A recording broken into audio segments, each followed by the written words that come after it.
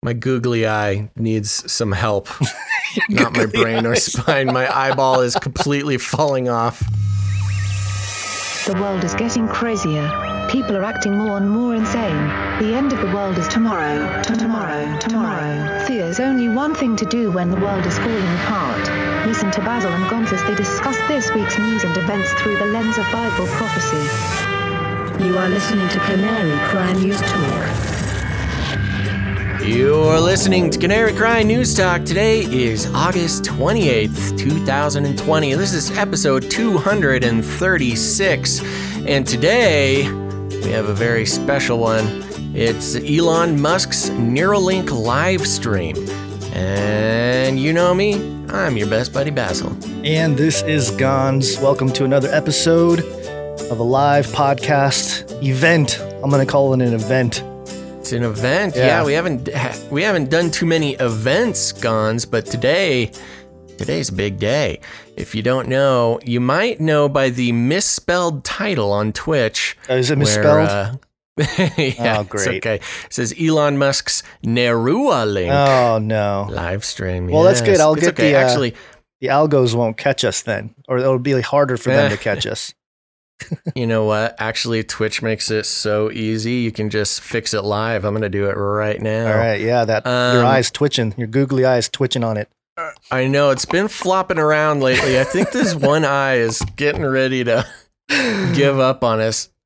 But, you know, that's just, I think it's had enough of this 2020 nonsense.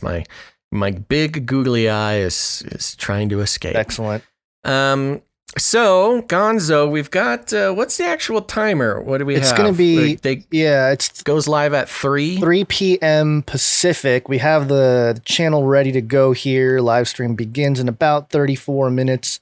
So we'll run through a couple stories at the top and then we'll get into it once the live stream begins.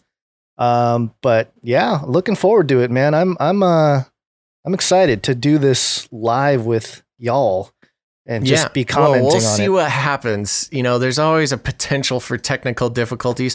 We think we have it figured out. We have moved on to phase 2 also of fixing our technical issues that has me dropping out of the call every once in a while. So it's a little bit of an experimentation, but we got a half hour. And so, Gonz, I think we should... we have a couple stories that we're going to hit just to let everybody know that we see them and we'll talk about them. And also we got to fill a half hour before the live stream starts. Yep. So hold on a second. Sorry, I don't have my hand here. Let's start out with a flippy update, Gonz. Flippy update. Do you want fries with that? That's right. Okay, folks. So the Flippy update. For those who don't know, if this is your first time listening to the show, Flippy is the colloquial name for the disembodied robot arms that are taking our jobs, enslaving our children, and flirting with our spouses. And we use talking about Flippy as a proxy conversation to talk about robotics and AI and how they are worming their ways into our lives to create, ultimately, the dystopian apocalyptic future where Skynet is our sugar daddy. So today, let's see here. Sorry, I had a piece of macaroni in my teeth. Digitaltrends.com, and the headline reads, "This tiny robot tank could one day help doctors explore your intestines." Ooh.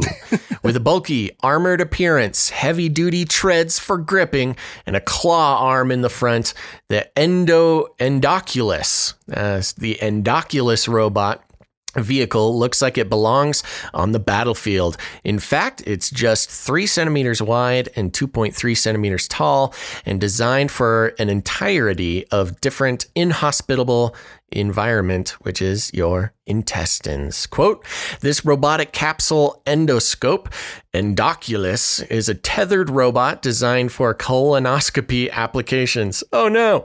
Mark Rentschler, a mechanical engineering professor in the Advanced Medical Technologies Laboratory at the University of Colorado, told Digital Trends, quote, "The goals are twofold: design a platform for a robot endoscope in the gastrointestinal developmental tract and enable autonomous capabilities to assist physicians with disease diagnosis and treatment during these procedures. The idea of a robot tank crawling around your intestines at speed of up to 40 millimeters per second might sound pretty horrific, but nothing about a regular colonoscopy sounds particularly pleasant either. The benefit is purely in the ability to figure out what's going on in your guts and to take samples where required. This is where Endoculus's tool port comes into play, since it can be kitted out with instruments such as forceps and snares to take any tissue samples that are required. According to an article in IEEE Spectrum, it's also equipped with a camera, LED lights for finding its way, and tubes for injecting air and water. It's one of a number of breakthrough medical robots that have emerged over the past several years and could prove incredibly useful for doctors and patients alike. Below is a demonstration of the robot in action. I don't know if you want to play that video there. Hopefully it's not too disturbing for our younger viewers. Oh no, it's a very technical video here.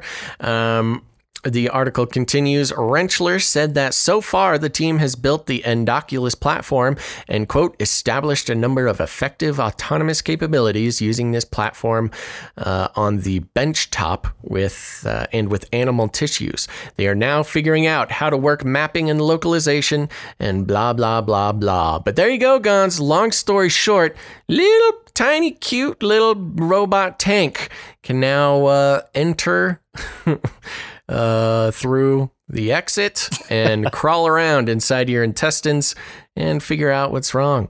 This is a next level for these medical robots, man. Yeah, first they flip your burgers, then they clean your colon. This just robot takeover is real, folks. I mean, they make yeah, I know. This brings the robot takeover to a whole nother level. Dang it. Hold on. My VR has decided that it wants me to reset everything, so I'm going to try to do that as smoothly as possible. But yeah, Gons, luckily I have not gotten to the period of life where I need that kind of checkup. But it seems like by the time I'm there, the old ways of colonoscopies or I'm sure there's some other exams that they're going to use for that as well, will be gone. And I just get a nice little robot who can go in there and check things out. Yeah, but anyway, I don't want to dwell too much on this. There's already a few disturbing stories regarding toiletries in this episode. So come on. It's robots, man. This is how they get you. First, they flip your burgers, and then they go check them out while they're in process. Yep. Of digesting. Taking care. Humans are just a tube inside a tube, if you really think about it. Wow. Whoa, bro. We're a Taurus. We are. That's what my science teacher told me in high school. Or whatever it's called. Yeah. Okay. Anything else to say on this gadgetry? No, I think it speaks for itself, Gonzo. Wait, is Endoculus? Okay, it's not going to be wired up, is it? That would be very uncomfortable. Yeah, it does. It has a leash. Oh, no. It has a leash. Oh, gosh. Yeah. I mean, I kind of would prefer it to have a leash. Oh, like an exit thing? But what if the leash fails or you try to pull out and it's breaks off? If something happens to that leash, there is something seriously wrong that I need to worry about. It's like going on in my intestines. It's like Stranger Things or the holiest of holies. You tie a rope around their waist. Oh, going yeah. there. Ooh, wow. Yeah. What are they saying about the temple of the Lord? Yep. There you go. Putting it all together. Okay. Oh, no. Moving on here. We got some quick updates that I want to fly through. We interrupt this broadcast to give you a brief update. By the end of this timely interruption, you will be thoroughly updated. It's gotta be biblical. First one here is just an announcement. 7 pre-trib problems and the pre-wrath rapture documentary. This was made by Chris White. It's officially out now, so you guys can check it out. The website is 7 pretribproblems.com. I'll drop it in the links or the chat, and the link will be in the description of the show, canarycrynewstalk.com. Got through about halfway. It's pretty good. It's, again, anybody who's a pre-trib rapture guy out there, do your due diligence and see what, test your views on some of these arguments made by these scholars and authors and stuff in this documentary. So just wanted to make that announcement because I know Chris White's been working on that for a while. Yeah, we get a lot of questions about that guy. Yeah. And we only know so much, but it's been, what is it? It's kind of his first piece of work in a while, besides the, is it the mark of the beast decision tree? Right, the decision tree. Well, he's still publishing podcast episodes, but... got it. But yeah, this is a good documentary so far anyway that I've seen, and it's very straightforward. It's you got to have your Bibles out because you got to check all the passages and do your own due diligence, be a good Berean, but thought I'd let you all know because it's a long time coming. I feel bad that the announcement of 7 pre-trib problems is sandwiched between a couple different stories regarding just the human body.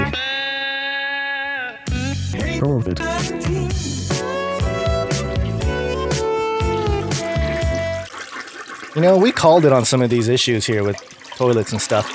The New York Post, I know, NewYorkPost.com. COVID-19 can waft through toilets into other apartments. Study finds. Oh, no. You okay? Sorry, my chair. I can't tell if it was... I pulled the wrong lever on my chair. Continue, I'll figure this out. Can't tell if you're disturbed about the story or if your own... Oh, you're like... Wow, you're okay. I don't know. Sorry. I don't want to know what's going on over there. Okay. I'm trying to lift my chair. Sure. I'm so tiny. There we go. Okay, I'm back. Are you sure you're not just like a test for the in what was it called? Tell me about the toilets, Gons. All right. And you thought snakes in a toilet was a nightmare? Scientists now say the coronavirus may be able to spread throughout buildings via toilets and drain pipes, an especially alarming prospect for apartment dwellers with suspect plumbing. Oh my gosh. Yeah. So, I mean, we're not going to get into it, but remember we had that story a few weeks ago of the Israeli company that's going to go through the sewage. Yeah. The sewer surveillance for COVID-19. Yeah. I think this is like the precursor to unleashing that technology on some of these locations. Dude, it's like the problem. Is ridiculous. How does the physics of that even work? I don't know. You have read the article. Tell me, what do they have to say? China suggested virus particles potentially wafted from the infected family down the pipes into the vacant apartment, according to researchers at the Chinese Center for Disease Control and Prevention. There you go. It's the Chinese CDC. I don't buy it. Yeah. I don't buy it. Yeah, I don't buy it either. But this is of course, be afraid. Be very afraid. Now we got to be afraid of our own toilets. Yeah. All right. There's some people out there who will... I'm very curious to know what drastic measures they will take in order to not have COVID come at them through the toilet. Bag them up. Bag them up and go out to release. the backyard.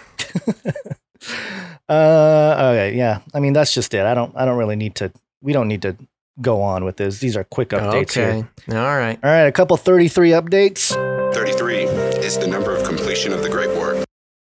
33, the signal that the elite messaging number. Elite messaging. WKOW.com. 33 hospitalized, 11 more deaths due to COVID-19 in Wisconsin. Wisconsin, center of attention here. I want to play this 18-second clip because, interestingly, they don't mention the number 33, but they do mention another number that I know people have always messaged me about seeing the clock at 11:11. So let me play this real quick. 2 counties in southern Wisconsin have more than 20 new cases of coronavirus. Greene and Rock counties all had at least 10 new cases. Across the state, 11 more people died from COVID-19 since this time. Uh-oh. What happened? Uh-oh. Come on. I have no idea. Come on, video. Cases.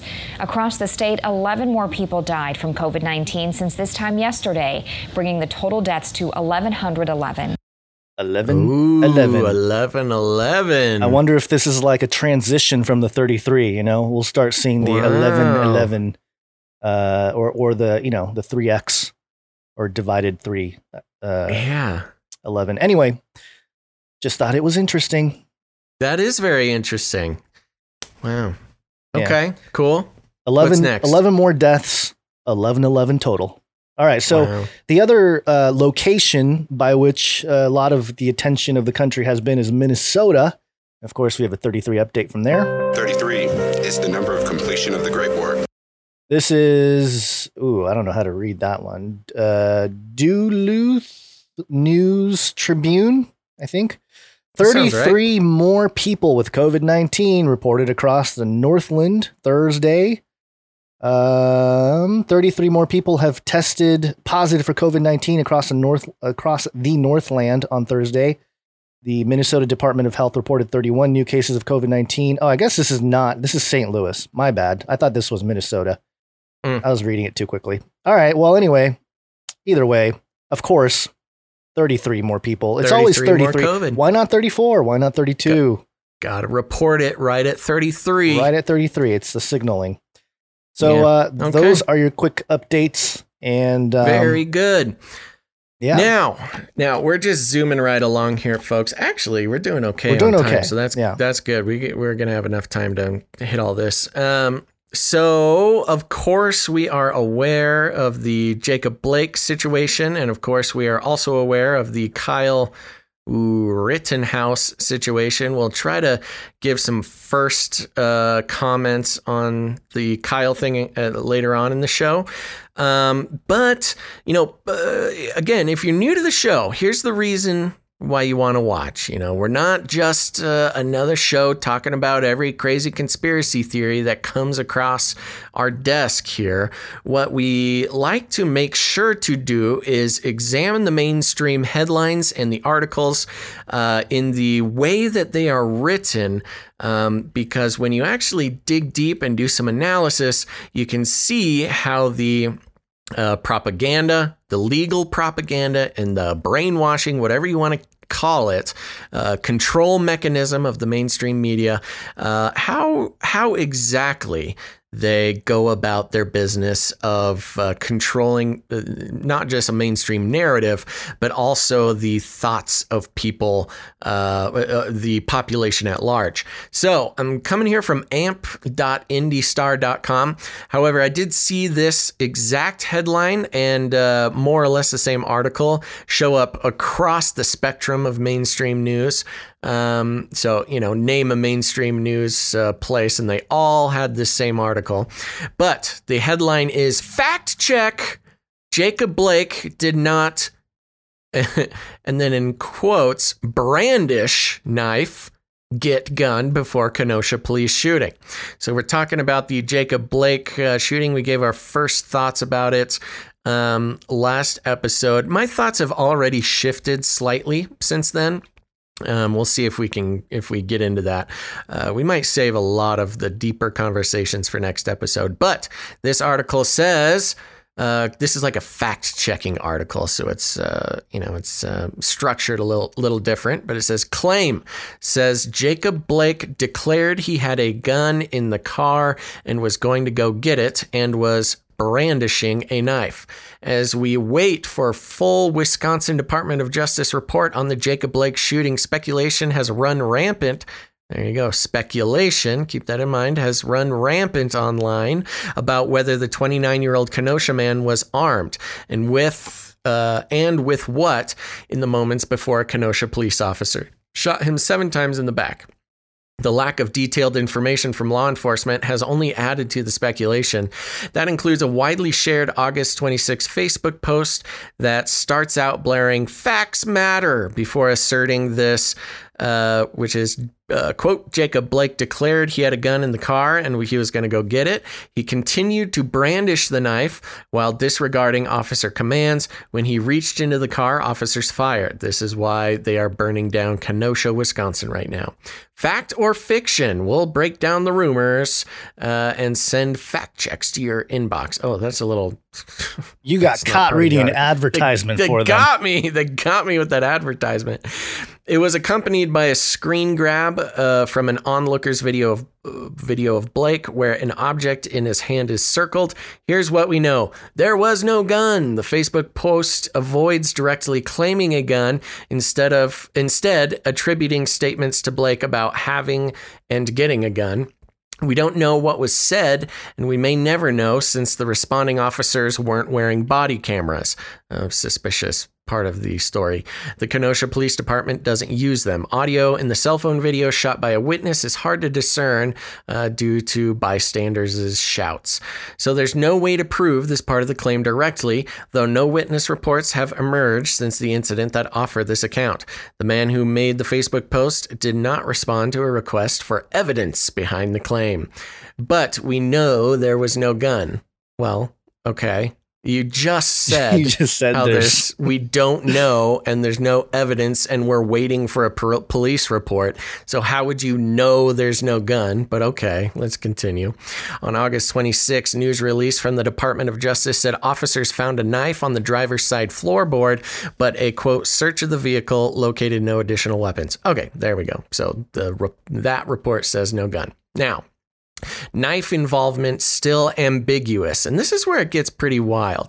The role of the knife is much less clear. The DOJ has not clarified whether the knife was on the floorboard throughout the confrontation or if Blake may have held it at some point. Spokeswoman Jillian Drummond declined to answer that question when asked by USA Today on August 27th. Video taken by onlookers shows something in Blake's hand, but the resolution is low, so it could be a knife, sunglasses, or something else.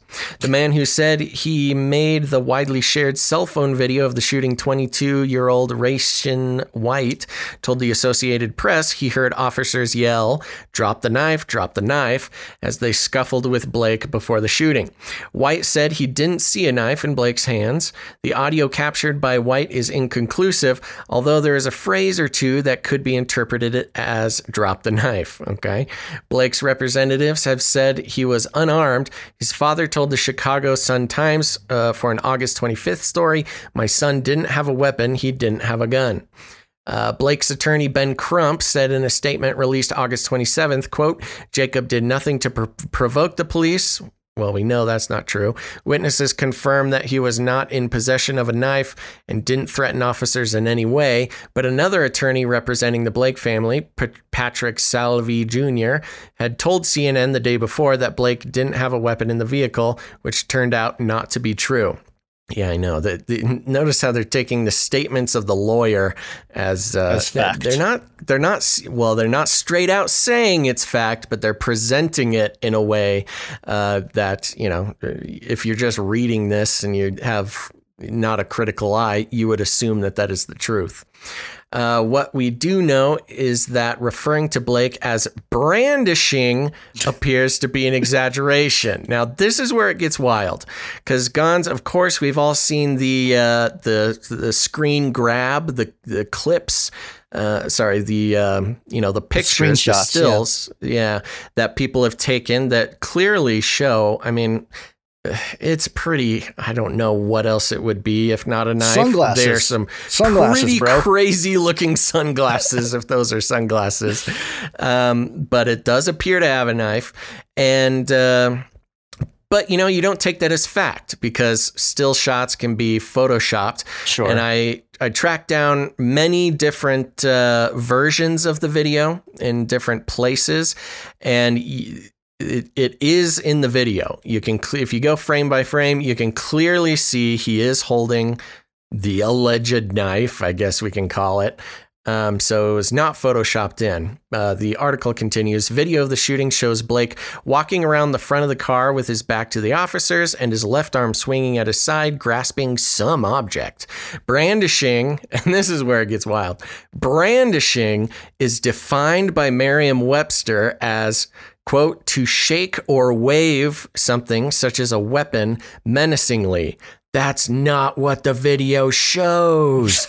Our ruling, false. We have no way of knowing for sure what Blake said, but we do know there was no gun, and we don't yet know if the knife police later found in the SUV was there throughout the confrontation or held by Blake at some point. Because, of course, we can't trust video evidence of this, but Blake was not brandishing anything in the video taken by the bystanders. Due to the lack of evidence establishing these claims at this point, we rate this claim false. So what they are actually rating is A, the existence of a gun, which the report said there was not, but they take umbrage with the vocabulary that he was brandishing the knife. Now, when we say brandishing a knife, my mind, I'm not saying the definition, but my mind says, oh, he's holding a knife. It is presented. It is there. It can be perceived. That means it's brandishing. But they break it down to such a point where he's not shaking it or waving it. He's just holding it, means he's not brandishing it, and therefore calling it a false claim, which, of course, in an analysis type situation, is pretty manipulative. You know, of course, if you're a headline jockey, which a lot of people are, where you just read the headline and you just go off from there, you read this headline, fact check, Jacob Blake did not brandish knife, then you are led to believe that he was indeed unarmed. Which, just goes against the video evidence. I don't know why this is... Not just the video evidence, but the witness saying, oh, I heard the cops say drop the knife. Right. And it gives more, it makes more sense because in the video, as you can see, Blake was actually at one point in a scuffle with the police. Right. And they let him up, which was very strange. We talked about that in the last episode, and I think it makes sense that he might have pulled it out at that point, because if he pulled out a knife while they're trying to arrest him, and after they tased him, then the cops would back off and say, whoa. Yeah, that would be a reassessment part of the situation. That would be a situation where the cops get up and kind of step back. So that makes sense. So I don't know. These headlines are just, it's adding fuel to the fire for people who believe that he was completely unarmed. And, again, it's just another, but this isn't the only one. I have this, do you have anything else to say about this one? Because I want to move on to the other one here. No, we can feel free to move on. Okay, we're running out of time before the live stream starts, but... Yeah, no worries. Okay, so there's another one here. The race wars. Race war. I've warned you and warned you and warned you. This is good old Snopes. Snopes, our favorite fact-checking website. Headline, was Jacob Blake charged with raping a child? Oh, yeah, this is a big conversation, and just so I can get a word in at the beginning here, this whole criminal record thing is a dangerous game to play when it comes to police shootings, or even in the Kyle Rittenhouse, the teen shooter in Kenosha, because once you start playing the criminal record game, it's And I mean this specifically in the left-right paradigm type thing, because I see articles about Kyle and his AR-15 situation. People saying, oh, he has a criminal record. He has priors. And then, of course, you have people on the Blake conversation saying, oh, he has priors. Right. Here's the thing. A, you don't want to start comparing rap sheets, especially between these two. And B, you don't, obviously, priors does not excuse, having priors is not a death sentence. Sure. But it is used as character assassination, which I mean, not to say that it's not to be taken into account in many aspects of, the judicial system. Right. Well, anyways, the only thing I'll say about that is that the cops knew about some of the past things as they allegedly. From what I understand, they were told that there was a warrant for his arrest, and on the record that shows that he had sexually assaulted. So it was part of, I don't know if they knew the details, but they definitely knew a warrant was out for his arrest. And I spoke to a neighbor who's a liberal. He's like a, lib Joe kind of guy, who was a cop for 20 something years. And he watched the video and he was like, oh yeah, totally reasonable to put 7 rounds in the guy, especially if he had a knife. And if there was a call out about him, and from I think the initial reports that came out, there was a call that was about him. That they pulled up his records, and it's called a 99. They just give you all the information about the guy, and so they would have known that this guy is under, had a warrant out, and so their approach would have been a little different in that regard. All that being said, this particular article with Snopes I thought was very interesting because, was Jacob Blake charged with raping a child? Not going to read through the whole thing because it gets kind of long here, but their assessment says false.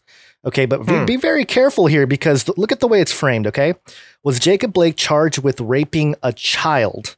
And this comes from this another, social media post that pulled up his file case. Excuse me. That back on July 6th, there was a arrest warrant issued, or actually on the 7th. And among some of the issues that are listed, criminal trespass to dwelling, domestic abuse, third-degree sexual assault. And then underneath, it has the Title 11 criminal offenses, sexual assault. And it mentions, and somebody put this together, sort of photoshopped this together, I think.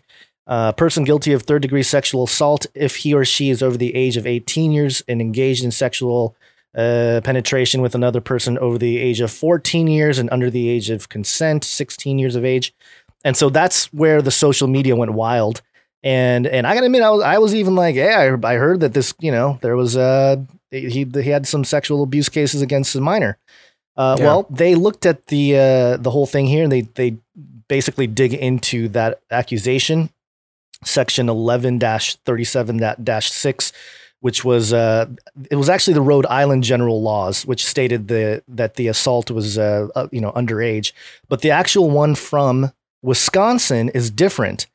So under Wisconsin, a third-degree sexual assault is quote, whoever has sexual intercourse with a person without the consent of that person is guilty of a Class G felony. Okay, so from what I understand, it wasn't that he assaulted someone underage. It was that he basically assaulted his ex-girlfriend, who I think he has some children with. And she reported the case because I guess he came over and, they forced himself upon her. And so I thought it was pretty interesting that Snopes would say, see, false. He did not rape a child, but the other side of the story, what they're not telling you is that there is still a third-degree sexual assault case, a Class G felony, which in Wisconsin is... Wait. Let me just so I'm following. So okay. It's a rhetoric thing of rape a child, but it was consensual. It was just with a minor. It'd be statutory rape. Well, no, I don't think it really matters at this point because it wasn't with a minor, point blank.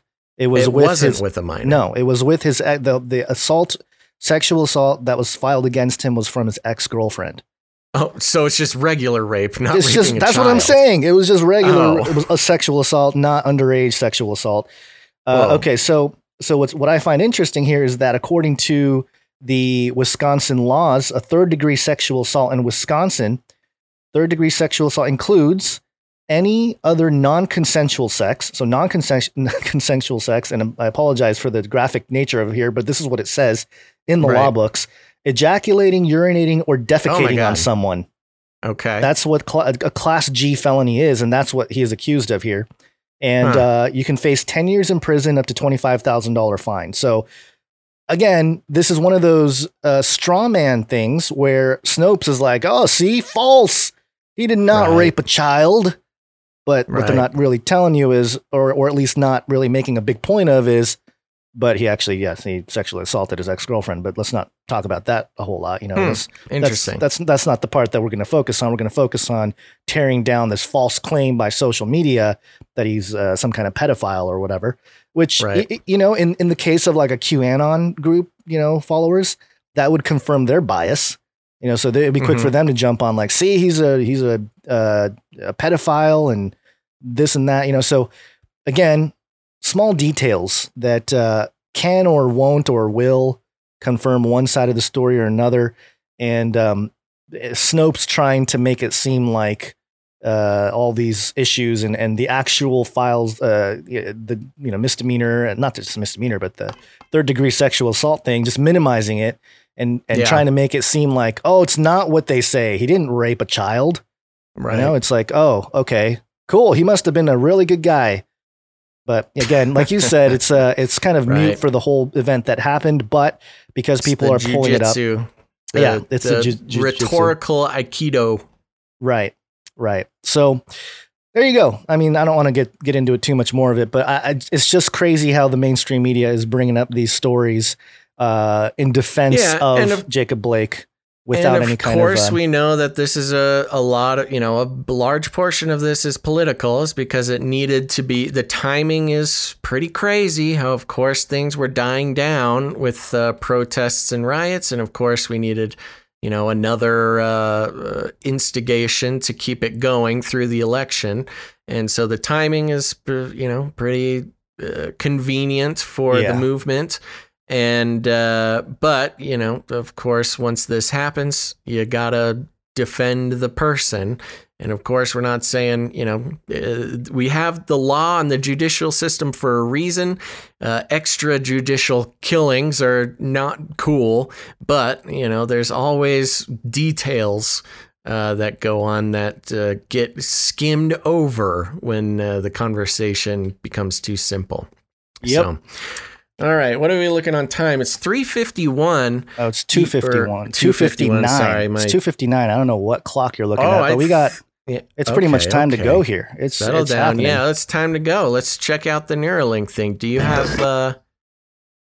I'm gonna play some jingles. You okay with that? Do it. The 4 horsemen of the technocalypse. Anytime you see the 4 horsemen, it's something special. You are already sort of a cybernetic symbiote. Neural nets are taking over from regular programming. So you are connected. We are connected. That's right. It's time, folks. We are here with the live stream of the Elon Musk's Neuralink system. Oh, I see it's loading there. So this is going to be our first time commenting on a live production. So, give us some grace as we try to figure out the best way to do it. But this is exciting for some background for those who are either new to the show, or maybe you listened a while ago and want a little update. Neuralink, we've been following since the beginning. It's a big player in the technocalypse, which is, our sort of future, our vocabulary for the dystopian technological future. When Neuralink was spun up by Elon Musk in 2016, with the intent to create mind-machine interfaces, we saw this as a major step towards, the dystopian future that we all are preparing for, where man and machine are joined as one, where iron mixes with clay, and how that plays into how we see, not just these times, but possibly the end times going down. And there you go. But you have some more background you want to give, Gons? Yeah, I mean, part of the reason why this topic is so interesting is because looking at eschatology and looking at it from a like a biblical perspective, at least a fringe biblical perspective. This is not stuff that you're going to get from churches, right? And just your regular Sunday service. And that was a big part of my frustration. Anytime we'd bring up these types of topics, microchip in the brain. 2010, 2011, they'd be like, number 1, that's not going to happen. Number 2, if it does, sweet. I don't have to type anymore. I don't have to, whatever. These people that are pastors and stuff are all into that. But there are some passages in the Bible that really just make you wonder what might be going on in the future. And a lot of it sounds, the book of Revelation, a lot of people say that it's just crazy stuff that John saw on an island, or it's all nonsense. Or it's all analogy. But there are passages that are very interesting. And of course, we've talked about the mark of the beast and the image of the beast, and those things are definitely part of this conversation as well. But there's one that's really interesting that talks about in Revelation 9, and it's verse 6, and it's regarding the locusts that descended on the earth, that come out of the smoke. And and we talked about the cyborg locusts a couple episodes ago. But It mentions here in verse 6, in those days men will seek death and will not find it. They will long to die, but death will escape them. And that, what could possibly be a type of situation where people are longing to die, but they can't? And, of course, you can just chalk it up to maybe a supernatural type of thing going on.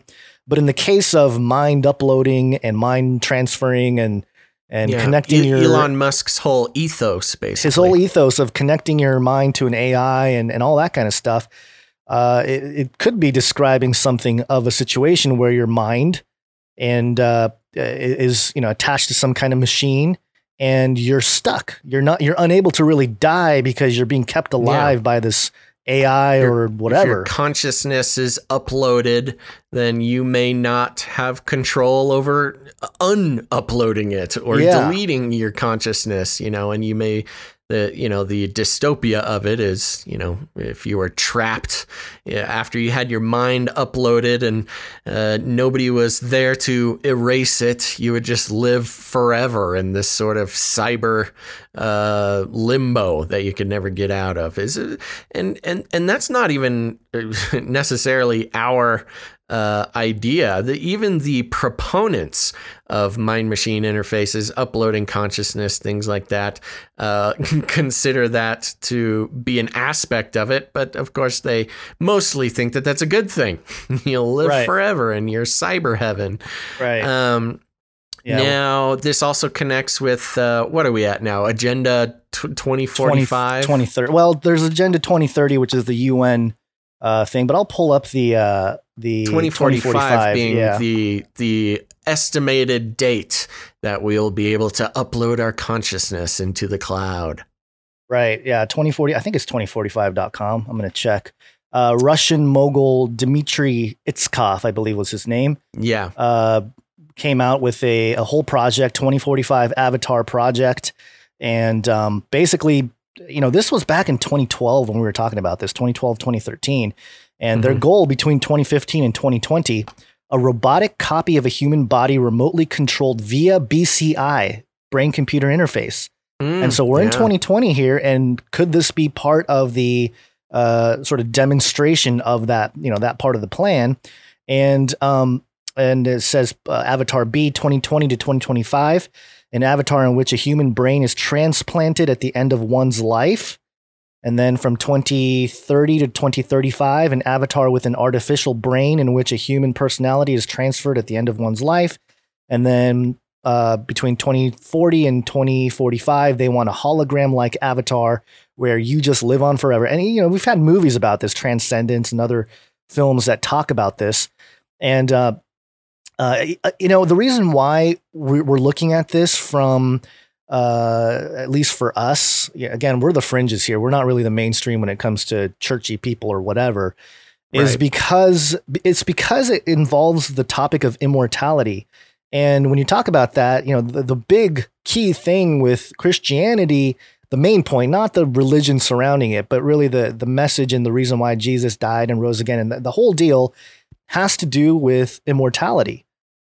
So when you start talking about machines bringing us to a state of immortality, it should alarm people in the church. It hasn't. It really, the most people in church are kind of just, they're just out there going to church on Sundays and whatever, that's fine. That's how you want to live. But, and this is why it's an alarming prospect. And I don't know what's happening, but I'm getting so many like spam phone calls on my phone right now. I wonder if somebody doesn't like the fact that we're trying to live stream this thing. I'm a little nervous you don't have the YouTube up on the screen there, because that's where I'm going to have to watch it too. I'm wondering, they're late, man. They're just late. Yeah. They're late. Well, fashionably late.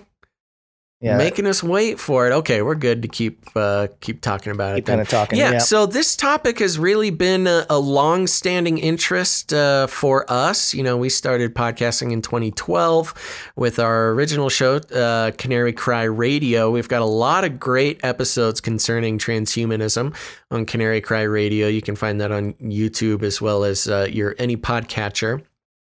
And so that's why today is such an exciting day. Neuralink being the first step in the on the road to uploading consciousness and many other aspects of transhumanism specifically.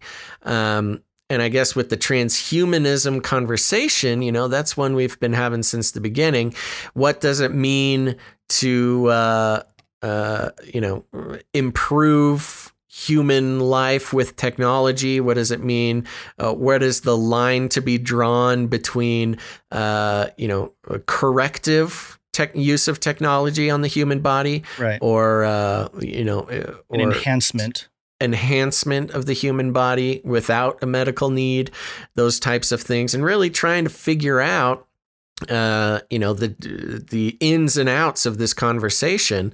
I think we come at it with the spirit of trying to not be unnecessarily settled, but going through the constant process of discovering the path, the direction that transhumanism is going in, because, transhumanist decisions are soon, we're all going to have to make them, Yeah. I mean, forget about, things like vaccines and wearing masks and things like that. These are the same, the whole big hubbub right now about wearing a mask or vaccines and mandatory masks, mandatory vaccines. This is just a precursor to what we believe will definitely become part of a public conversation, in the next coming decades of, mandatory cybernetic improvements or, forced, not just chipping, because you can do that today, but actual, like Neuralink, brain-computer interfaces. Will there even be computers that you can interface with in a traditional sense? Will interacting with technology, or at least in a economic sense, ever allow you to not have a brain interface ever again? I don't know. These are all things that we've been exploring for years now, and that's why today is a pretty exciting day for us. Yeah, they're really taking their time too, making us wait. I thought Elon was one of those people that really likes to be on time, Really. I know. You know what? It's weird. I keep getting all these strange phone calls too. Really? I'm getting tons, man. I'm getting I know, it's bugging me. Yeah, I'm getting, let's see, 1, 2, 3, 4. I've had 7 spammy calls on my phone in the last 10 minutes. Weird. That is very weird. I mean, maybe Elon's trying to call us I know. from his Neuralink. Like, I need you guys. I'm watching the live stream. I'm loving it. Refresh, guys. Refresh. Come on. It's there. Another part of the conversation here, 1 Corinthians 15 is a really important chapter when it comes to this topic as well, because it really gets into just some of the theology of biblical eschatology and what happens to the body. I have some things highlighted here. Starting in verse 42, so will it be with the resurrection of the dead? What is sown is perishable. It is raised imperishable. It is sown in dishonor. It is raised in glory. It is sown in weakness. It is raised in power.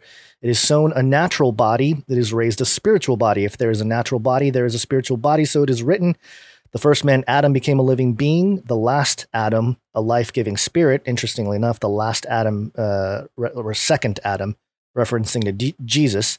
And then later on here, listen, I tell you a mystery. We will not all sleep, but we will all be changed in an instant, in the twinkling of an eye, at the last trumpet. For the trumpet will sound, the dead will be raised imperishable, and we will be changed. For the perishable must be clothed with the imperishable, and the mortal with immortality. Talking about the believers there. That's really interesting how they reference the human body as kind of like clothes. Like, it's just, it's perishable right now, but you're going to have an imperishable, immortal body, which is incredible to think about when you consider the topic of transhumanism and how they want to try to, basically push the human body to the limits as it is now.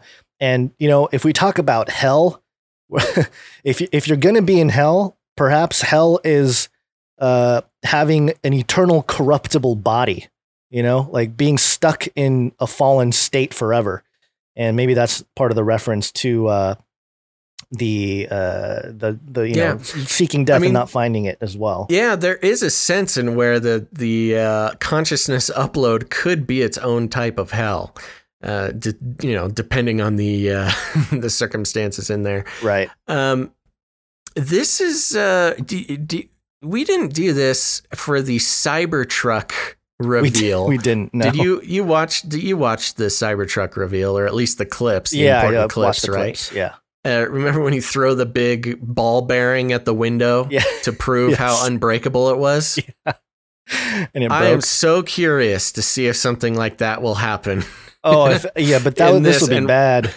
If again, it goes back to the monkey hacking into Skynet right there on stage, and oh my gosh.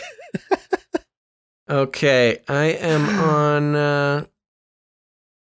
on YouTube here. I searched for the Neuralink thing myself. Oh, this is somebody else doing what we're doing. Okay. Just checking in to make sure we don't lose anything. Yeah, well, I'm on here. I'm just waiting. I've refreshed a couple times. I'm sure it'll just start when it starts. That's normally how YouTube works. Yeah. Okay. CNET. Yeah, they're doing a similar thing, and it says please stand by, so they're not getting it either. What was I going to say? What? Now we've been given hints that what we're going to see in this thing, and that is going to be a monkey who has the Neuralink implanted, and we will watch him move a cursor on a computer screen. It's a little bit worrying that we're now, 10 minutes late now? 15. 15, oh my gosh. You should fix your clock, man. Are you stuck? You must be stuck a few minutes behind in time. No, it's just my clock is wrong. I'm sorry. You can't comment on every time my clock is wrong, or else there's going to be a lot of comments. Fix your clock, Basil. Come back to the present. Stop living in the past. Yeah, my computer just has a mind of its own, apparently. Yeah, I hope that the monkey's okay. I hope that there's no delay because the monkey has taken control. Yeah, what if he woke up and he started talking? What are you doing to me and my people and my kind? Again, should we take a bet on what we think the monkey's name is going to be? I'm thinking it's going to be Caesar. You think Caesar from Planet of the Apes? Yeah, I don't think they're going to call him Caesar. I mean, that would be just asking for it. That's what he does, though. That's what Elon does. He does kind of troll in that way. He's a pop culture guy. I'll go with George. Oh, that's a really good guess. Yeah. Okay. It's either George or Caesar. I think we're one of us will be right on that. Yeah, so that'll be very interesting to see. I had another thing I wanted to discuss, but I forget. It was something about Neuralink, some of the things that they had planned. Yeah, for sure. Yeah, what do you think? Anything else? Well, and I mentioned it in the last episode, but the idea of a monkey moving a cursor or connecting to the internet or whatever through their brain, some kind of brain interface. Mm-hmm. They did that a long time ago. There was a monkey that they connected to the internet through some kind of brain, interfacing, and he controlled a robotic arm. I think it was a few thousand miles away or something. And it was done through the internet. So, this sort of thing has already worked. But I guess it's just, this is more of a public staging, I suppose, where the whole world is watching. You have how many people? There was close to 100,000 people waiting for this thing. 97,000 people waiting to watch this Neuralink progress update. And again, it's a lot more public. Maybe he's waiting for a threshold of viewers. He's like, I will not present unless there is 100,000 people. Maybe. I don't know. I mean, that sounds like something he'd do. Yeah. Now, we read some articles in the past couple episodes, specifically about this. We've been looking forward to it for about a month, where it was discussing a lot of the issues going on at Neuralink. Right. And Elon Musk, famously being, kind of a, obviously an eccentric billionaire type, but also very demanding and more on the capitalist side of things, the business hype side of things rather than having realistic scientific deadlines. Yeah. Now, however, he's done okay with the SpaceX thing. So whatever he's doing, he's good at making scientists angry and quit. But SpaceX is completing its goal. But we read about how 6 of the original 8 scientists at Neuralink have bailed for various reasons, including a toxic workplace and rushing scientific standards and everything like that. So hopefully it has not stalled progress. Maybe Elon just yelled at the technical director for the live stream, and so the tech director just walked out, and now there's nobody to press the button. One of the things that's kind of troubling or kind of freaky, if you think about it, if you look at all of Elon's projects, you have Tesla, you got your cars, you have SpaceX, so you got alleged space up there, and you also have his what was the one the WebLink one, the one where he's going to try to connect the internet with chains of satellites. Starlink. Yeah, Starlink. Starlink, yeah. So if you think about what he's creating here, it really is an entire infrastructure where your brain is going to be plugged in to the internet, which is going to be beamed down from, a chain, like a whole chain of satellites all over the Earth, allegedly. And then also being able to tap into or control cars and spaceships. I don't know. It's just a weird, it's so dystopian if you kind of think about it. It's really like all the science fiction things coming together, and who gets to afford, who's the one that's going to be able to do it? You're going to have some kind of, because Neuralink talks about, it's going to solve Alzheimer's. It's going to solve all this stuff. It goes back to the Revelation 13, where one of the heads of the beast has a head wound, and then he's, brought back to life, basically. And what if it's a situation where someone important politically or geopolitically gets some kind of head wound, and Elon says, "Hey, I can help you. I can make you stronger than you were before you died," And so he's like the first true big human trial.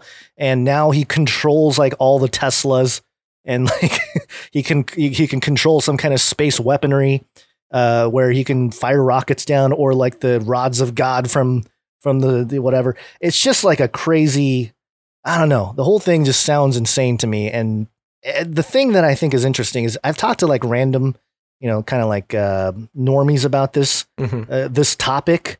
Normies.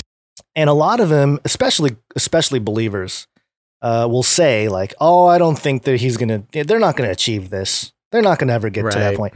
And it's like, yeah, sure. But all it takes is like that one guy who connects to the internet with like his brain or whatever. And you have Transcendence, the movie, pretty much happening. You got Johnny Depp basically, in everybody's phones. Well, that is the big leap. Now, there's a couple big leaps here in this whole consideration. One of them is connecting your brain to a computer in the first place, which is what we're waiting for with Neuralink. Then there's the big leap of, your consciousness inhabiting either, some sort of cyberspace, whether that's a cloud thing or the internet or even an offline machine, where the consciousness actually inhabits I don't even know, we're having to make up new vocabulary here, but, inhabiting some sort of artificial structure. And then I think those are the two big leaps. I'm trying to think but it's crazy when you think about it, because, the idea that something would be impossible has existed for all of human existence. I mean, even go the easy examples of how, it was always thought that human beings flying was an impossibility, that it's there's no way for it to even happen. And then of course we flew, and then the next thing with space, and the next thing is just the next thing and the next thing. I think it's simply just sort of a small-minded idea that man would not be able to accomplish almost everything that they want to accomplish. And in fact, it's sort of biblical in a sense. Not that it's biblical that whatever they, they being mankind or humankind, whatever they want to achieve, they will achieve. Yeah, and we have this jingle that summarizes what we're living through here. But as the days of Noah were, so shall also the coming of the Son of Man be. And Noah being somebody that lived 350 years after the flood, so he was likely alive during the Tower of Babel. And the one thing it's always been very interesting to me about the Tower of Babel is in Genesis 11, verse 6. It says that, first off, I'm going to read the King James here. Behold, the people is one, and they have all one language. And this they begin to do, like build a tower and try to reach heaven. And now nothing will be restrained from them, which they have imagined to do. Basically, God is saying, hey, now that they have this, they have one language, which, a lot of people say like mathematics is the one language, or maybe it's just, ones and zeros in the computer or qubits in the quantum computer, whatever it is. I'm not saying that's what it was at the Tower of Babel, but the singular language, a singular purpose of mankind and trying to reach heaven as this goal that they had way back when. And now nothing will be restrained from them, which they have imagined to do. Nothing they imagine to do will be impossible. So it's a very interesting idea. Like, they can practically do whatever they want. They're basically going to be like gods.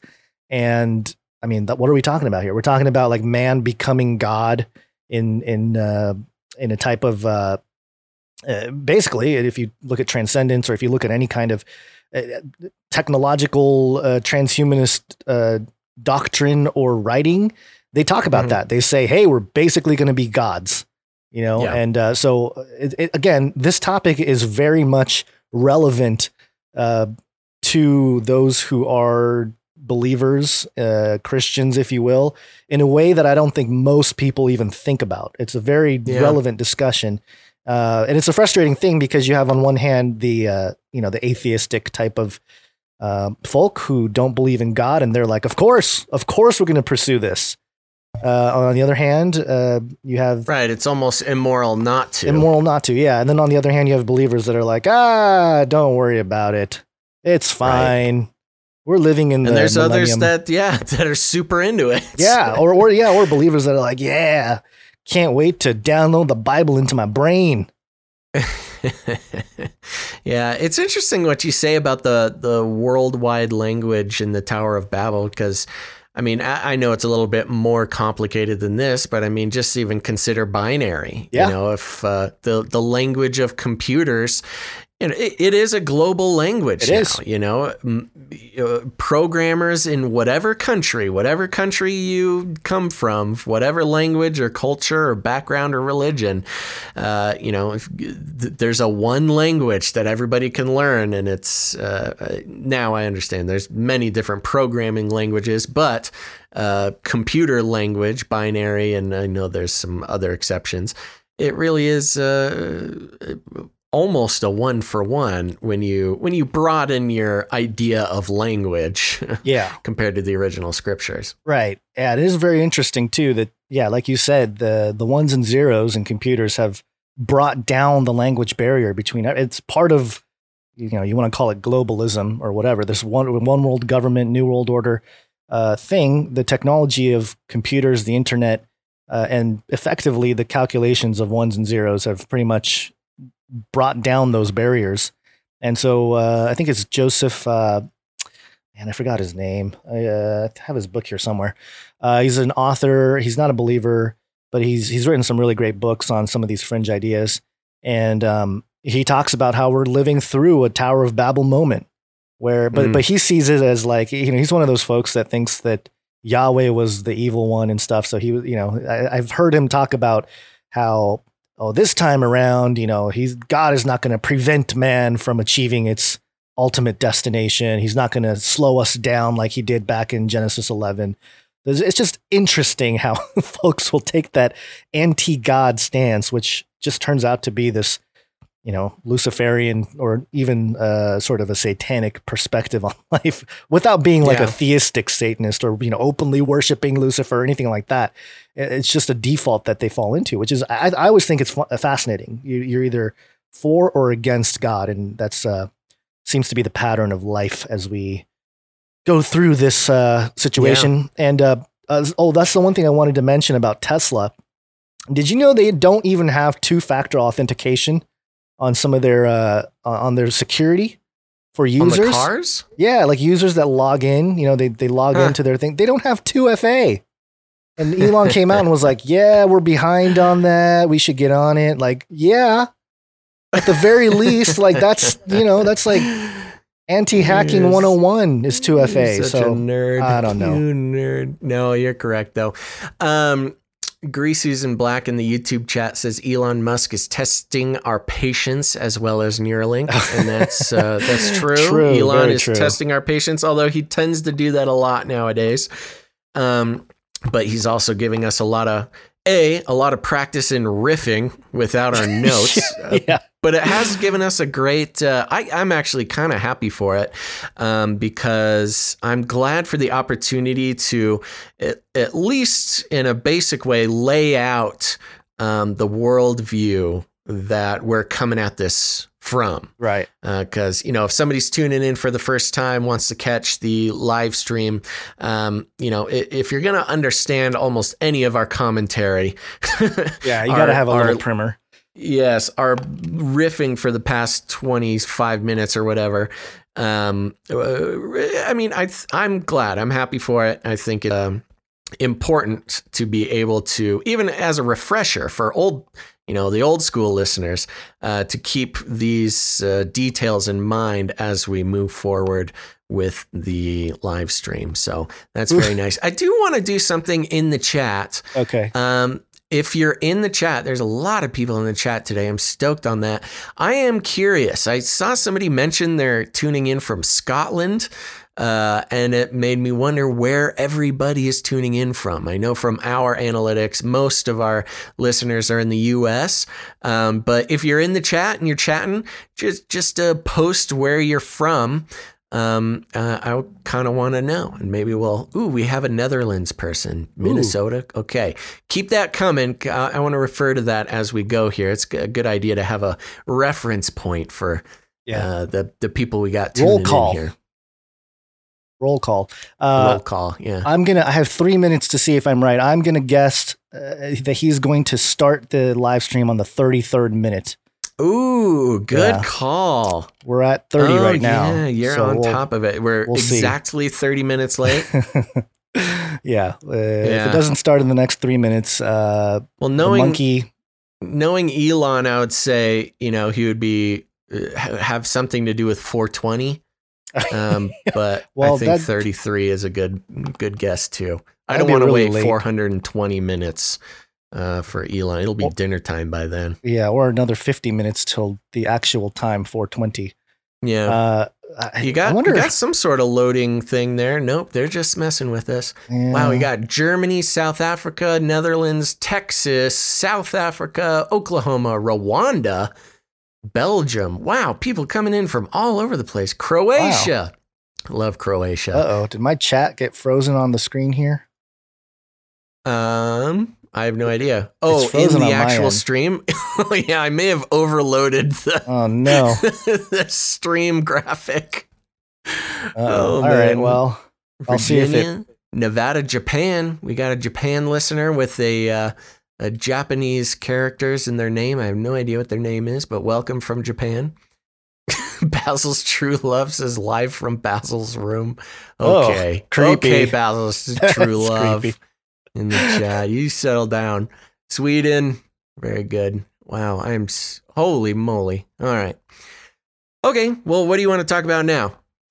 Actually, I'm worried about the chat thing here because it's definitely not moving anymore on my end. It's not moving on the stream either. Just let it catch up. It's got a lot of catching up to do. Okay, I'll just leave it alone for a little bit. That was my fault. Calling on almost 1,000 people watching live across all of our platforms to all tell us where chat you're from at once. That I may have crashed the system. That's my fault. Restream doesn't like like what you're doing to it. Yeah, that's okay. They should be able to handle a lot more, though. Come on, Restream. Yeah. But anyway, it'll catch up. Don't worry about it. Okay, we'll figure it out. All right. Well, what we can do is we can take a break. It'll be we'll just leave this up on the screen in case it starts, and then we'll just jump right into it. Yes, that's what we'll do. But we can thank some people that have supported the show, and that way stick around. We're going to thank some people here. It's a very, very short list of producers, so don't get too scared. But we're going to thank some new Twitch followers. We're going to thank some producers of the show. We're going to keep an eye on the live stream. But it's actually a good idea to get this out of the way before we get into the main event. Right. Okay, so quick break here. Let's do it.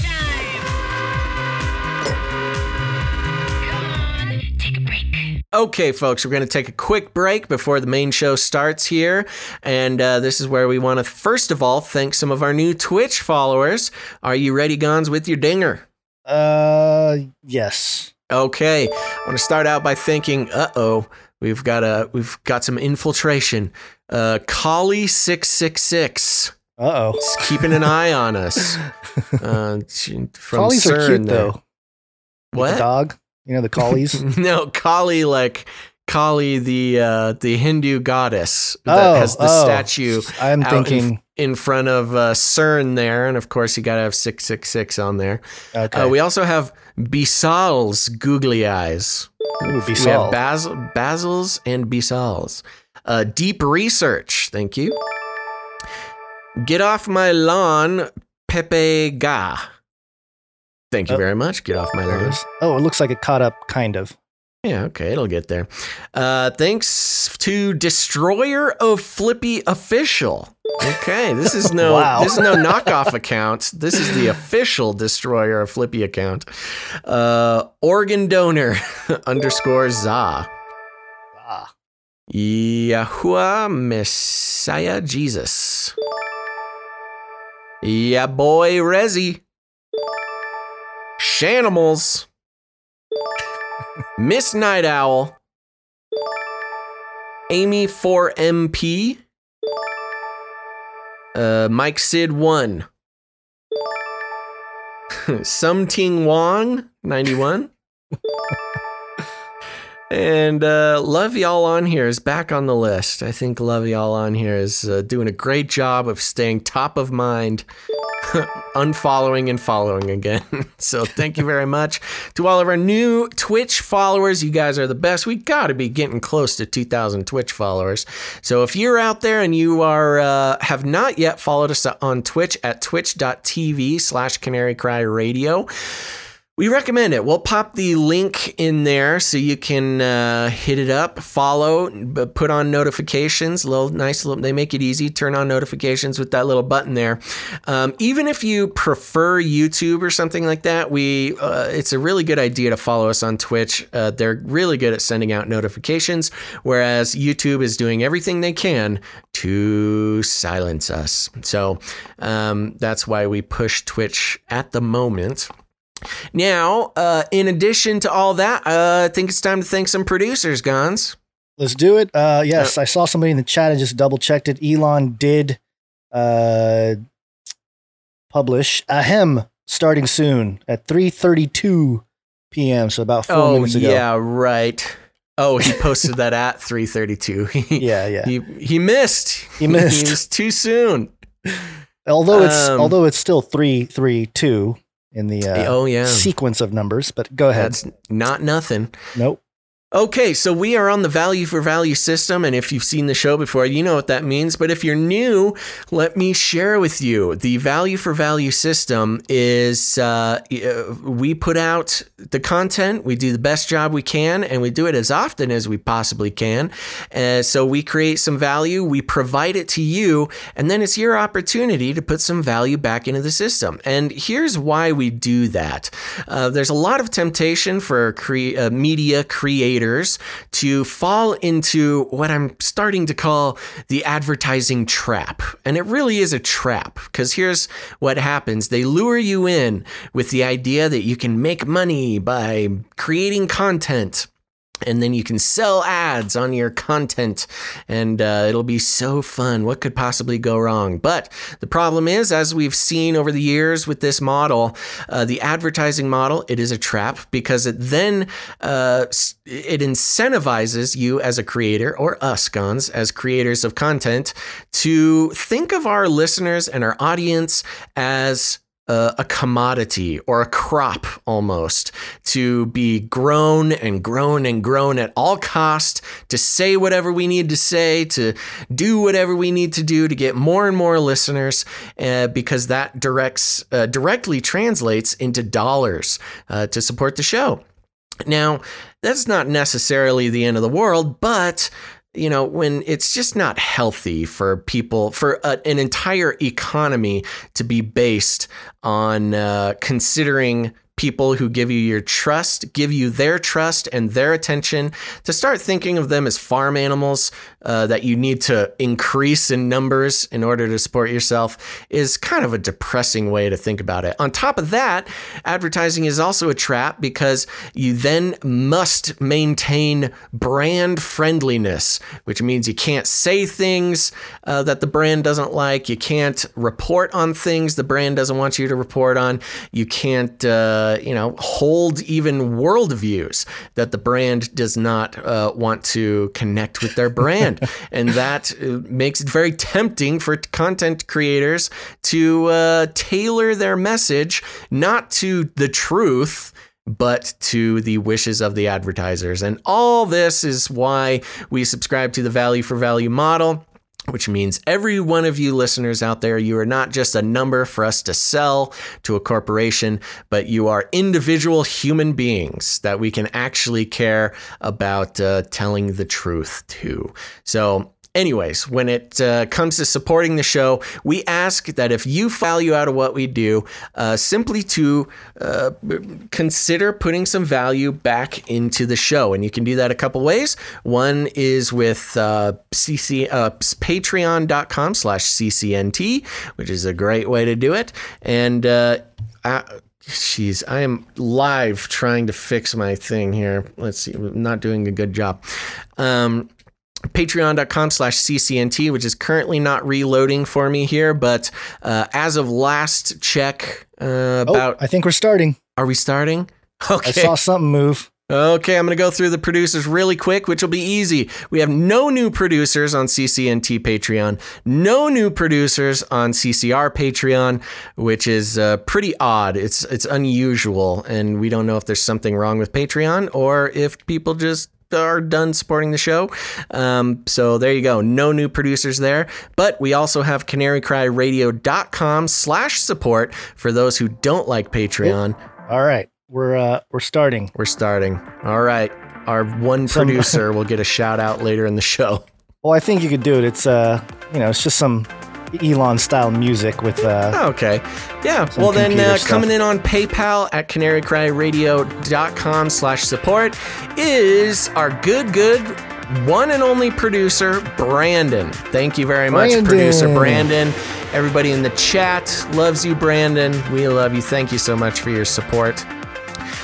We also had some anonymous cryptocurrency come in. So thank you for the anonymous. Here we go.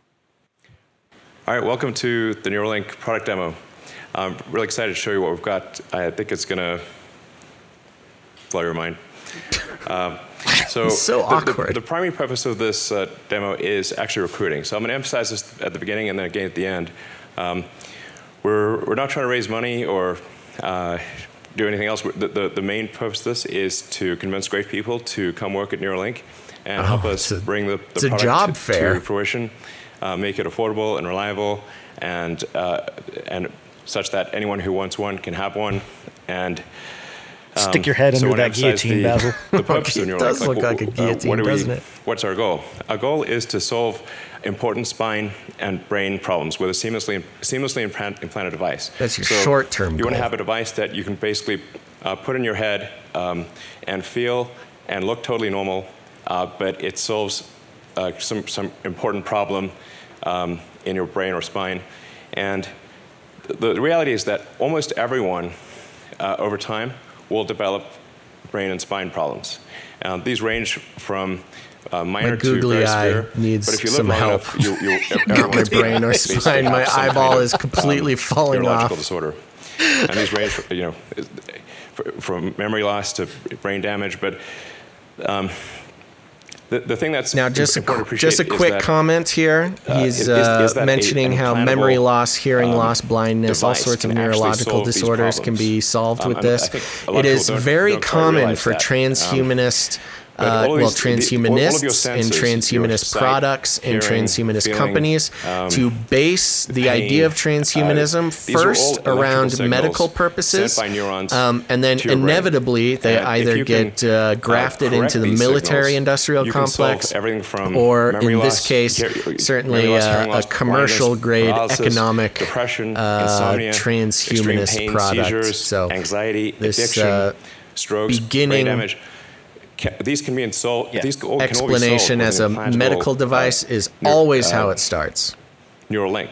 This is an extremely fundamental thing, and I think a lot of people don't quite understand that.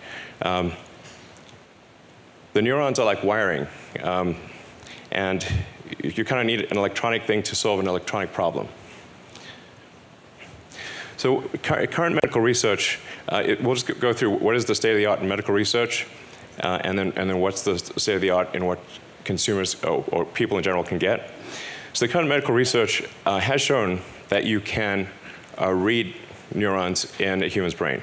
So there's something called the Utah array, which has about 100 channels per array. But it's like, kind of like it's a bed of rigid spikes that's literally inserted with an air hammer. So, that's slightly discomforting, I think. And there's a big, there's wires and a box on your head.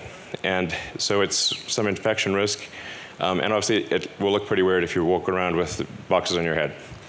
Utah array. And in order to use it, you have to have an expert medical professional there. And it's only been done in a few dozen people. So, but it is served as an important proof of concept that this can be done.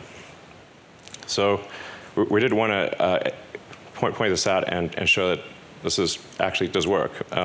It's just not something that the average person could use effectively. And then in terms of what is currently available, there is something called deep brain stimulation, where they put electrodes, a small number of electrodes, in your brain, and will actually zap your brain with an electric current. And it's valuable for its uses, but it can't read or write high bandwidth information. I would say this is sort of a bit like sort of kicking the TV, which does work, but not always, and it has limitations. Nonetheless, this has greatly helped over 150,000 people, and it's actually, just despite being somewhat of a brute force approach, it has been very effective for a lot of people, and this is what's currently available. So we want to radically improve this by multiple orders of magnitude, improve it by a factor of 100, then 1,000, then 10,000. So going into the Neuralink architecture, what we've done over the past year is dramatically simplify the device. So we about a year ago, we had a device which had multiple parts, including a piece that had to sort of sit behind your ear, and it was complex, and you wouldn't still look totally normal. You'd have a thing behind your ear. So we've simplified this to simply something that is about the size of a large coin, and it goes in your skull, replaces a piece of skull, and the wires then connect within a few centimeters or about an inch away from the device. And this is sort of what it looks like. A small little circular microchip looking thing, copper. Mm-hmm. Yeah. He's holding it now, This is holding it up device. to the camera. Looks like the side of a quarter. That thing at the bottom is just to hold the threads in place because they're just like little fine wires. Basil, your eyes. I mean, frankly, to sort of simplify this, my eyeball is completely falling off. I mean, it's more complicated than this, but it's in a lot of ways it's kind of like a Fitbit in your skull with tiny wires. Oh yay! Fantastic. Fitbit in your skull. And it's, so our current prototype, version 0.9, has about 1,000 channels. So that's about 100 times better than the next best consumer device that's available. And it's a 23 millimeters by 8 millimeters. It actually fits quite nicely in your skull, because your skull is about 10 millimeters thick.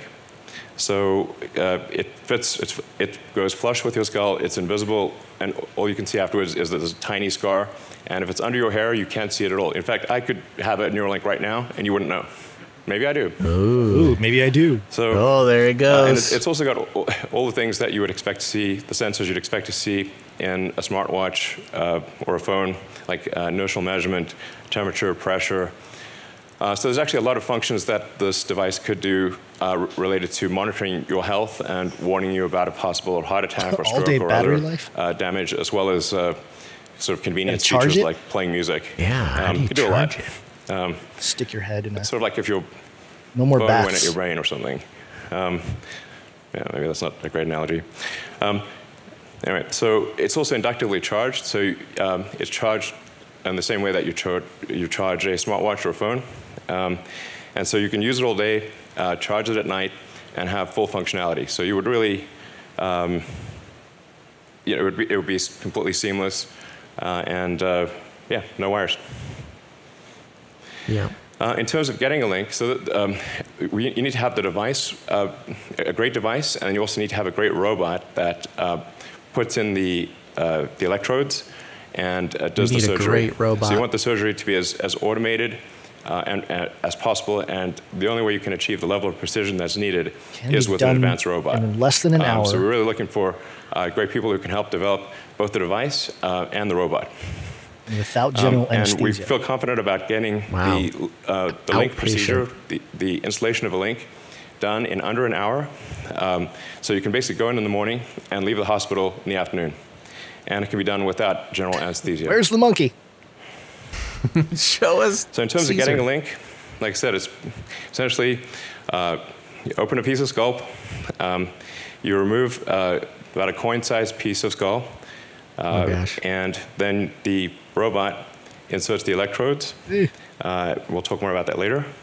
Then the device replaces the portion of skull that was removed, and we basically close that up with actually super glue, which is how a lot of wounds are closed, and then you can just walk around right afterwards. It's pretty cool.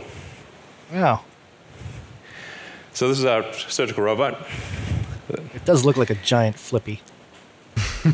Flippy's. And we actually ultimately want this robot to do essentially the entire surgery. So in everything from incision, removing the skull, inserting the electrodes, oh no, placing the device, and then closing things up and having you ready to leave. So we want to have a fully automated system. And to be clear, this robot does actually work. We've used it for all of the implantations. Someone in the chat, Flippy, your son is out of control. So this shows you oh no, sort of a close-up view. They're showing footage of the. Which I think is actually not too gruesome. Wires going into the brain. Electrodes being inserted in the brain. Yeah, there's and if you look closely, you'll see that it's a little counterintuitive that if the electrodes are inserted very carefully, that there is no bleeding. And so if you have very tiny electrodes, and if they're inserted very carefully, so that the robot actually images the brain and makes sure to avoid any veins or arteries, so that the electrodes can be inserted with no noticeable damage. So you will have no noticeable neural damage in inserting the link. Says you. Yeah, like you sort of think like if you stab something with a wire, surely it will bleed, but actually at a really small scale, it does not. Oh yay! So, does it actually work? And what I'm excited to show you, I call it like the Three Little Pigs demo, and if our animal handlers, we're bringing out the pigs, and what we're going to show you is pigs. Yep. Well, I'll walk right over and show you. Oh, so they're rolling out some pigs here in a 3 little pens. Those aren't monkeys. We were promised monkeys. So what we have in pen number 1 is Joyce. And she does not have an implant. Obviously healthy and happy. This is a normal pig. It's a normal pig. We're trying It's to get just a regular pig we Gertrude have. out. And this is how you know it's a live demo. She's like, trying to eat something in the corner of her pen. Okay, here's the normal pig. Let's move on. Let's get going, Elon. Let's go. Snacks are this way. Oh, man. He's just showing off his prized hogs. All right. We'll wait. We'll give Gertrude a second. Gertrude. And we'll move on to Dorothy. Yeah. Ooh, Pigs are a little shy. Legion went into. So here's Dorothy. Oh, yeah. Legion. And in the case of Dorothy, Dorothy used to have an implant, and then we removed the implant. So the one with the implant is not cooperating? A very important thing to demonstrate is reversibility. So if you have a Neuralink, and then you decide you don't want it, or you want to get an upgrade, and the Neuralink is removed, is it removed in such a way that you are still healthy and happy afterwards? And good what question. Dorothy illustrates is that you can put in the Neuralink, remove it, and be healthy, happy, and indistinguishable from a normal pig. Well, thanks, Dorothy. Man, Gertrude, are you serious? Okay. Come on, Gertrude. Well, should we bring him all out or something? Would Now that he be better? feels how we felt waiting for him to start the live stream. He's just sitting here waiting for a pig to come out. Can't you just pick him up and... He's obviously disturbed because he has the mark of the beast in his head. All right. Yeah, this is the Well, one. is Gertrude still back in the thing? Yeah. Okay, we need to bring Gertrude out. Yeah. Oh, Elon. Oh, they had another pig come out? That was a different pig. Whose pig is this? This isn't my pig. This is real live demo. All right. Maybe we can zoom in to do Gertrude or something. How great would it be if PETA just really busted in right now at the back of a pen and extracted the pigs? Gertrude is not... The one with the Neuralink is not cooperating. Interesting. This is the fail moment. Ball bearing in the window moment. Can you see her? Or? Well, right. Gertrude's dead. Come on, Gertrude. Waiting for a pig. This might take a sec. Oh, great. All right. Well, this worked earlier. Elon needs some vamping lessons from us, I think. Oh, yeah, he needs a hype man.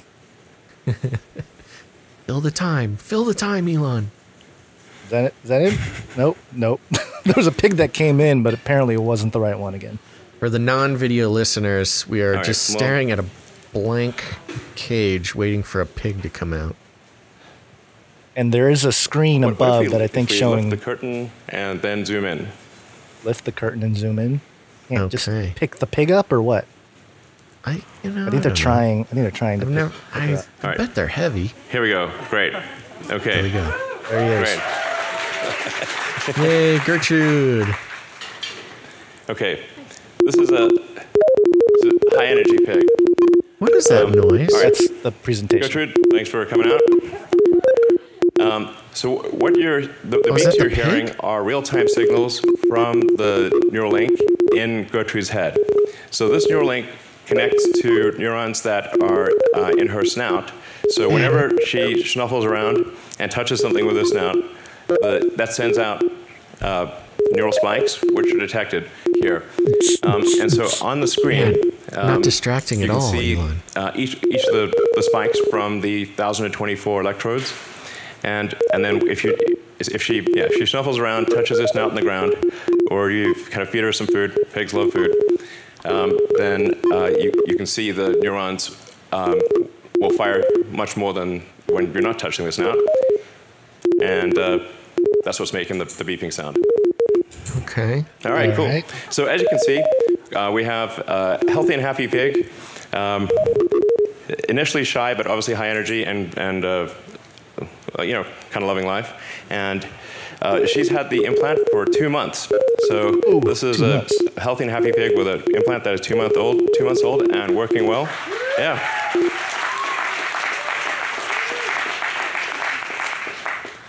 All right, cool. And then we actually have, I hope this works, so we said, well, what if we do 2 Neuralink implants? We've been able to do dual Neuralink implants in, actually I think 3 pigs at this point, and we have a couple of them here. And we've been able to show that you can actually have multiple Neuralinks implanted, and again, healthy and happy and indistinguishable from a normal pig. So, how does he know they're happy? So it's possible to have multiple links in your head and really have them all be sending out signals and be working well. Is he going to have a... All right. Okay. Do we get to hear the double beeps? Yeah, the double beep or some kind of double... All right, so we just showed you a demonstration of reading brain activity. And see, people saying they're making pork chops tonight. As I was saying, each of those dots represents a neural spike, and the blue chart at the bottom is showing an accumulation of neural spikes in that region. Showing some kind of like a chart. Okay. Reading brain activity. In terms of additional read brain activity. Brain reading activity. When we have, say, one of our pigs on a treadmill, pig on a treadmill. It's a funny concept, really. And we take the readings from the neurons, and we try to predict the position of the joints. And so we say we have the predicted position of the joints, and then we measure the actual position of the joints. You can see that they're almost exactly aligned. So we're able, with a wireless neural implant, to actually predict the position of all of the limbs in the pig's body with very high accuracy. All right. Now, in terms of writing to the brain or stimulating neurons, we also need precise control of the electric field in space and time. We need a wide range of current for different brain regions. Some regions require delicate stimulation, some require a lot of current, and you want obviously no harm to the brain over time. And the way part of the way we analyze the stimulating neurons is with a 2-photon microscopy. I always have trouble pronouncing that, microscopy. It's very impressive technology. You can actually literally see in real time how the neurons are firing. So the red sort of things are the neurons. The red sort of flashing things are the neurons firing, or I should say the electrodes firing. So the red things are electrodes firing, and then the green are the neuron bodies responding to the current from the electrode. So you can see them lighting up different brain regions. And then by carefully controlling the electric field, you can actually have one electrode influence possibly 1,000 or 10,000 neurons. So although you might only have 1,000 electrodes implanted, you could be influencing millions of neurons. Now he's talking about the chip influencing the brain. Just a similar chart showing stimulation at different power levels. The title on the screen is Writing Brain Activity. So, like I said, for the initial device, it's read-write on every channel with about 1,024 channels, all-day battery life, recharges overnight, has quite a long range. So you can have the range being to your phone, I should say. That's kind of an important thing. This would connect to your phone, and actually the application would be on your phone. And it would be communicating by essentially Bluetooth Low Energy to the device in your head. That's why I say in a lot of ways it is like a Fitbit in your skull with tiny wires. So Bluetooth right in your skull. And then, like I said, you would not be able to see the device at all. You would look completely normal and just have a small scar under your hair.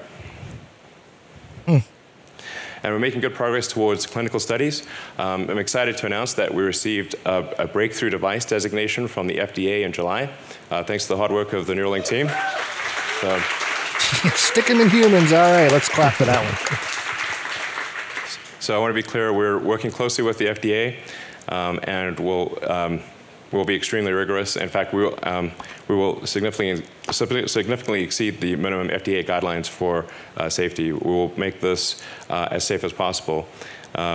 just as with Tesla, while it is legally possible to ship a 1-star car, at Tesla, the only cars we make are 5 stars in every category. So we actually maximize safety, and we'll take the same approach here at Neuralink. And then to emphasize again, what the goal of this presentation the battery is will not recruiting. explode. We want people who are great at solving problems to join the company and help us complete this device. You should take email care of the animals, engineering@neuralink.com. write the software, create the chips, and productionize everything. So we need robotics engineers. I think we also especially need people who have worked on and shipped products. So if you've shipped a smartwatch or a phone, or any kind of complex electronics or complex device, or advanced medical devices, we'd love for you to contact us and consider working here.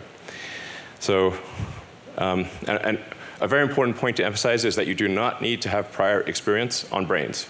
So a lot of people think, well, I couldn't possibly work in Neuralink because I don't know anything about how brains work. And that's okay, you can learn, but we need software engineering, we need mechanical engineering, electrical engineering, like I said, chip design, robotics, and all the things that a company needs to work.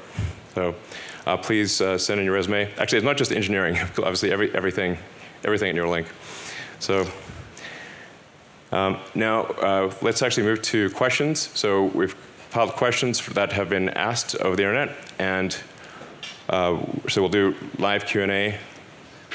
So bring in a bunch of people from the Neuralink team.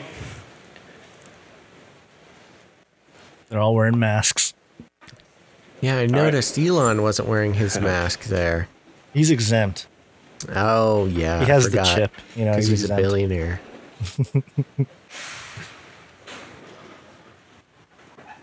Interesting setup here. They're in some kind of warehouse, it looks like. Yeah, very low-key event. Yeah. Very low-key event, small tables, no real social distancing. All right, so if you have any questions, please submit your questions to the Neuralink Twitter account, and we will try to answer as many questions as we can. Should we try to send a over question? the next hour? Yeah. Shoot. We should send a question. Feel free to ask hard questions. That's no problem. And we'll do our best to answer them. I know. I'm trying to think of a question that he would actually answer. Perfect. Yes, we will continue monitoring questions until the end of the event, so please keep sending them in over Twitter. Yep. Elon, do you want to come join us? Sure.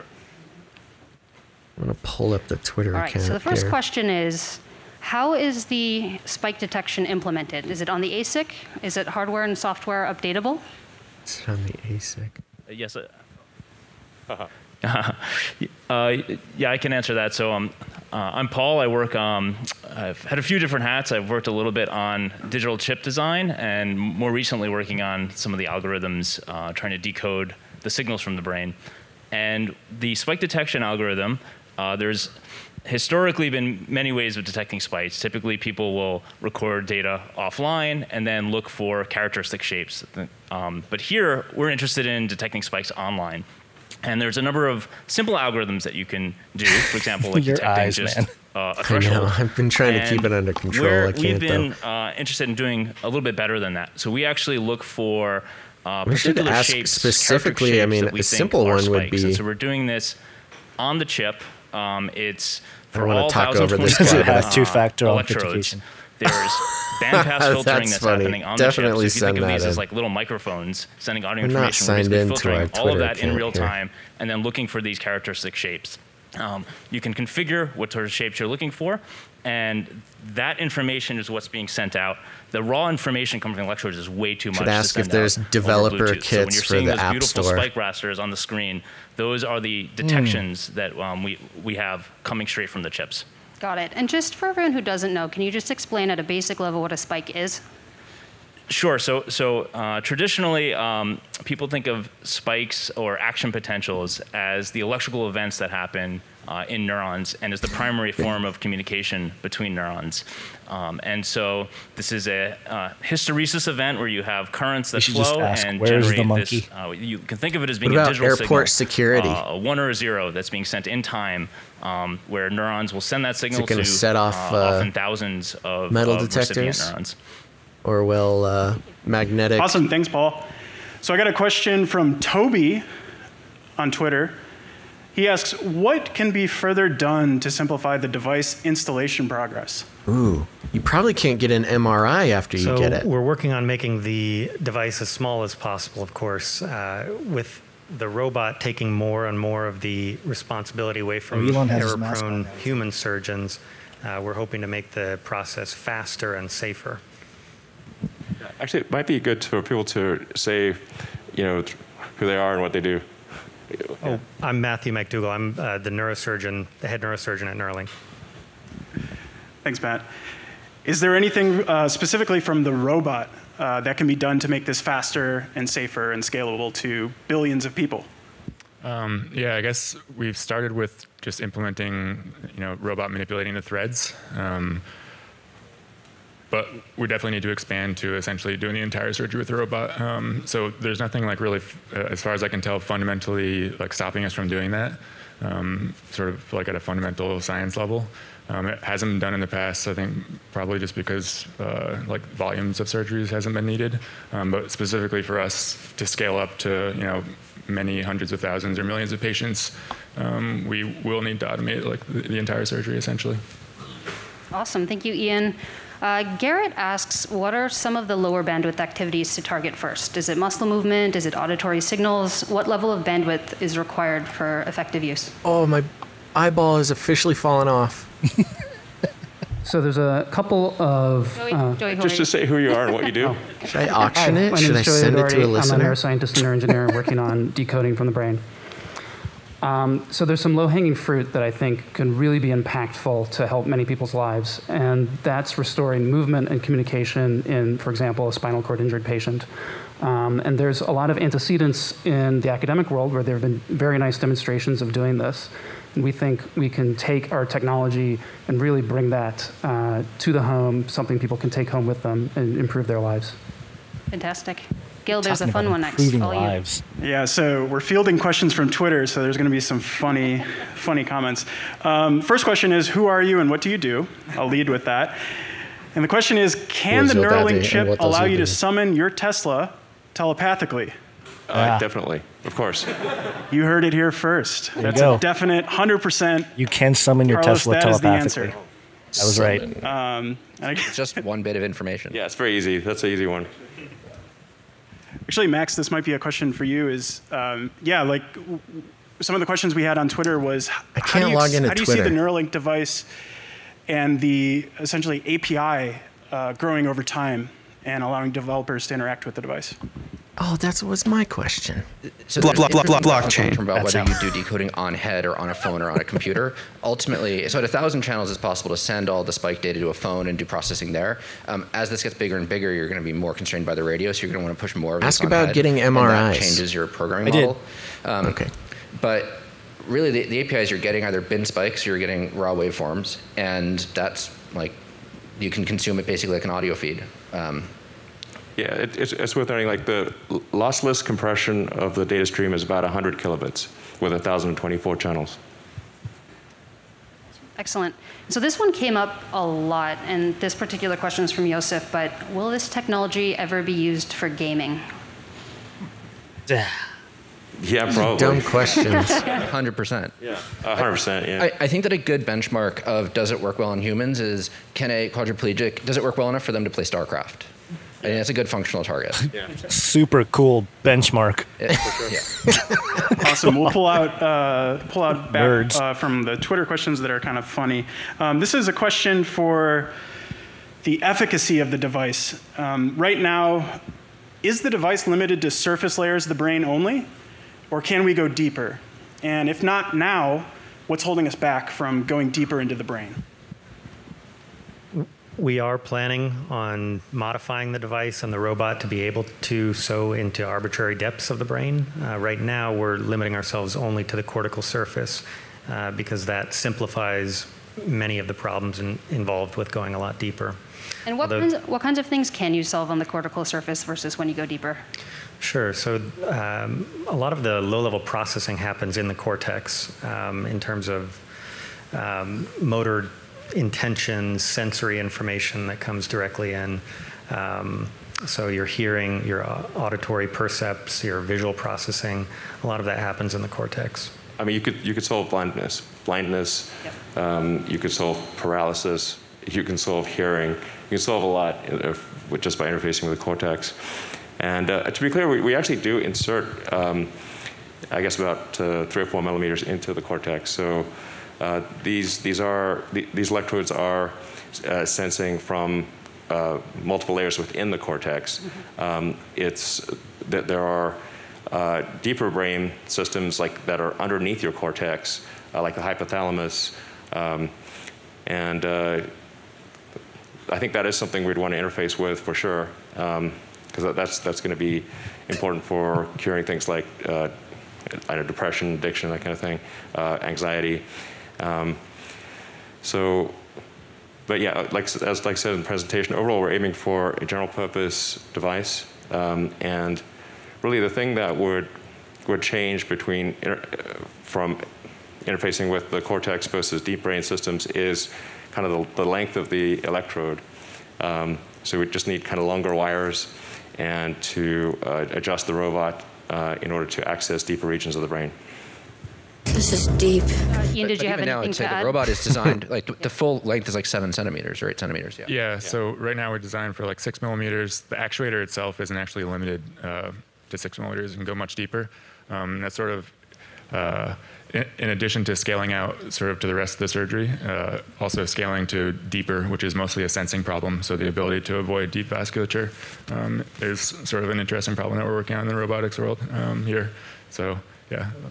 6 millimeters, that's not deep at all. And you're leading robot engineering. Yeah, sorry, I'm Ian. I lead the robotics program here. You're my question. Robot is a man's best friend. All right, next question Robot is a man's best friend. What is the most challenging problem that must be solved in order to meet Neuralink's ultimate goal?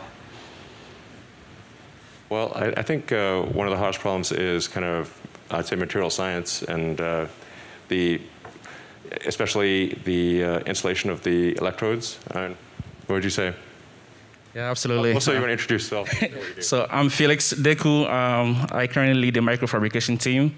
My team makes up of a group of process engineers and material scientists, and our job is to make the tiny wires, as Elon referred to them, what we call the threads that are implanted in the brain. And of course, the threads are made of conductors and insulators, and choosing the right material that is amenable to the brain and compatible to the brain is something that our team have expertise on, and we work seriously on interface engineering just to make sure that our layers are actually well thought through, well designed, and at the end of the day, when we implant this device, they'll be actually functional for either reading or for writing in the brain. Yeah, and I think it's going to be important in terms of material science problems is making sure that the threads, the electrodes, can last for decades in the brain, which is a tricky thing because it's a very corrosive environment, and you're in a dichotomy where you want to read and you want to sense electrical signals and you want to generate electrical signals, but you don't want to corrode the electrodes over time. So you need to have an insulating layer that is very robust, but also very, very thin. It has to be just the right amount of insulation, and it has to stay that amount of insulation over time. So this is why I think we think probably like a silicon carbide type insulator is probably the best long term from a material science standpoint. But silicon carbide is a tough material to work with, but that's probably the right choice long term, would you say? Yeah, I totally agree. And it's also, apart from its electrical properties, it also helps with adhesion between the metal layers and the polymer substrate. Another thing that we're also looking at is, since we're actually reducing the electric dimensions, the electric side, the actual side that actually speaks to the neuron, also have what we call high resistance to the signal. So we actually look into like material engineering that will reduce the impedance at that interface, so that we can actually have a very small electric side but still be able to speak clearly to the neuron. And when you guys say thin, how thin? Yeah. How thin? So one strand of your hair is about 100 microns in diameter.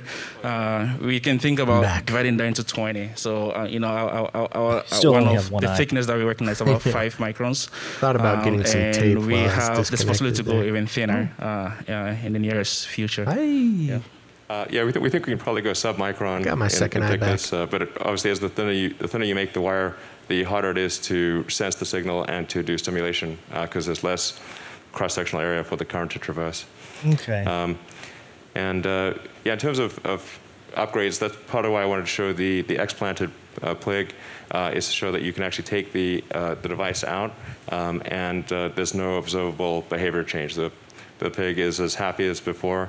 And healthy, and I think this is going to be important for Keeps going back to this upgrades, happy thing. Because obviously, if you get an early device, Yeah, he's really then, concerned about our by the time, happiness. Let's say you get version 1, pig probably is by the time happy. we have The pig version is 3 or happy. 4, You can be happy too. You want to upgrade. You wouldn't want version 1 of a phone, and 10 years later, everyone's got version 3 or 4. So it's going to be important to be able to remove the device and upgrade it over time. So over time, the Neuralink would do even more than it did before. That is how time works. So here's a question about the device. We have been talking a lot about read speeds and we haven't talked about read or write speeds. DJ, what are the read and write speeds of the device? If you think of it like a computer. Sorry, when you say speed, what do you mean? Like how quickly can you read information from the brain and how quickly can you write information in the brain? Okay, so let's see. So one of the things to highlight is that we... DJ, what do you work on? Yes, my name is DJ Sa. I'm leading implant electronics development. Like a chip design. And a chip designer, engineer. Yeah. The prototype that we were showing, it has 1,024 channels. All of those channels are capable of recording and also stimulating. And in terms of recording, as Paul mentioned, we do have on-chip algorithms to do a level of compression and extracting the signals of interest, in this case, spikes, neural spikes. Sure. And those things are actually happening at a much faster speed than your brain even is processing those information. Well, do you want to say like things like time resolution, like within how many milliseconds can you detect a spike, and what's the just some technical data? So in terms of the signals that we're collecting, we're digitizing them at 20 kilohertz. Generally, the signals of interest are anywhere between about a millisecond in width, and so we sort of sample it at 20 times that speed. And we have analog to digital converters that divide that into 1024 levels, so 10-bit resolution. And the spike detection is done in particular bit less rate? than 900 nanosecond, which is really, really a fast time. And it's only sort of the determined by bit the rate. speed of the clock. And for making sure that our implant is low power, we're running them actually at a very slow speed. And then for stimulation, we can actually create any arbitrary waveforms with about 7 microsecond of resolution. So basically, whatever you want to draw, we can stimulate and generate those pulses through any combination of our electrodes. And this is just version 0.9 or aspirationally version 1.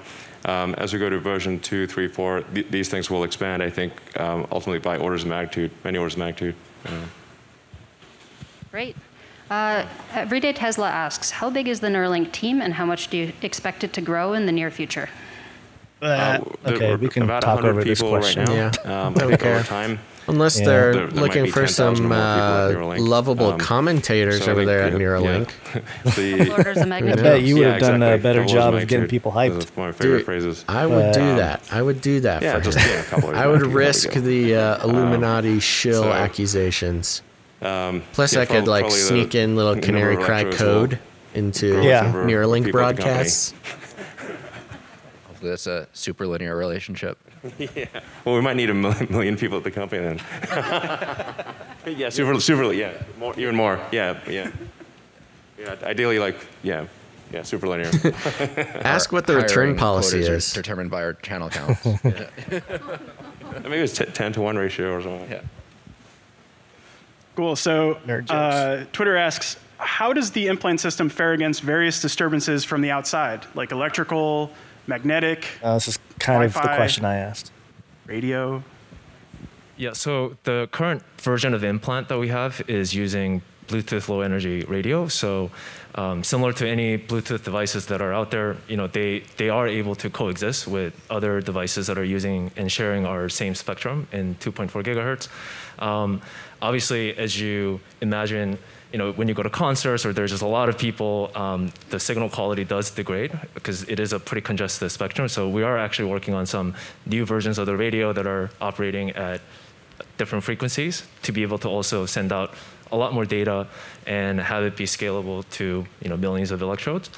And then also in terms of sort of electromagnetic compatibility and interferences, obviously, it's very important for us to coexist with other systems and just disturbances out there. So there are also well-documented guidelines from FDA that we'll be following and doing a lot of testing for. Fantastic. We're going to take an audience question. Fred, take it away. We got to pull that robots are a using man's Neuralink, best friend But quote. what are some likely first applications? Well, I don't know if we all want to play StarCraft. There are other games. There are other games to play, exactly. But also StarCraft. Yeah. So our first clinical trial is aimed at people with paraplegia or tetraplegia, so cervical spinal cord injury. We're going to enroll, we plan to enroll a small number of patients to make sure the device is safe and that it works in that case.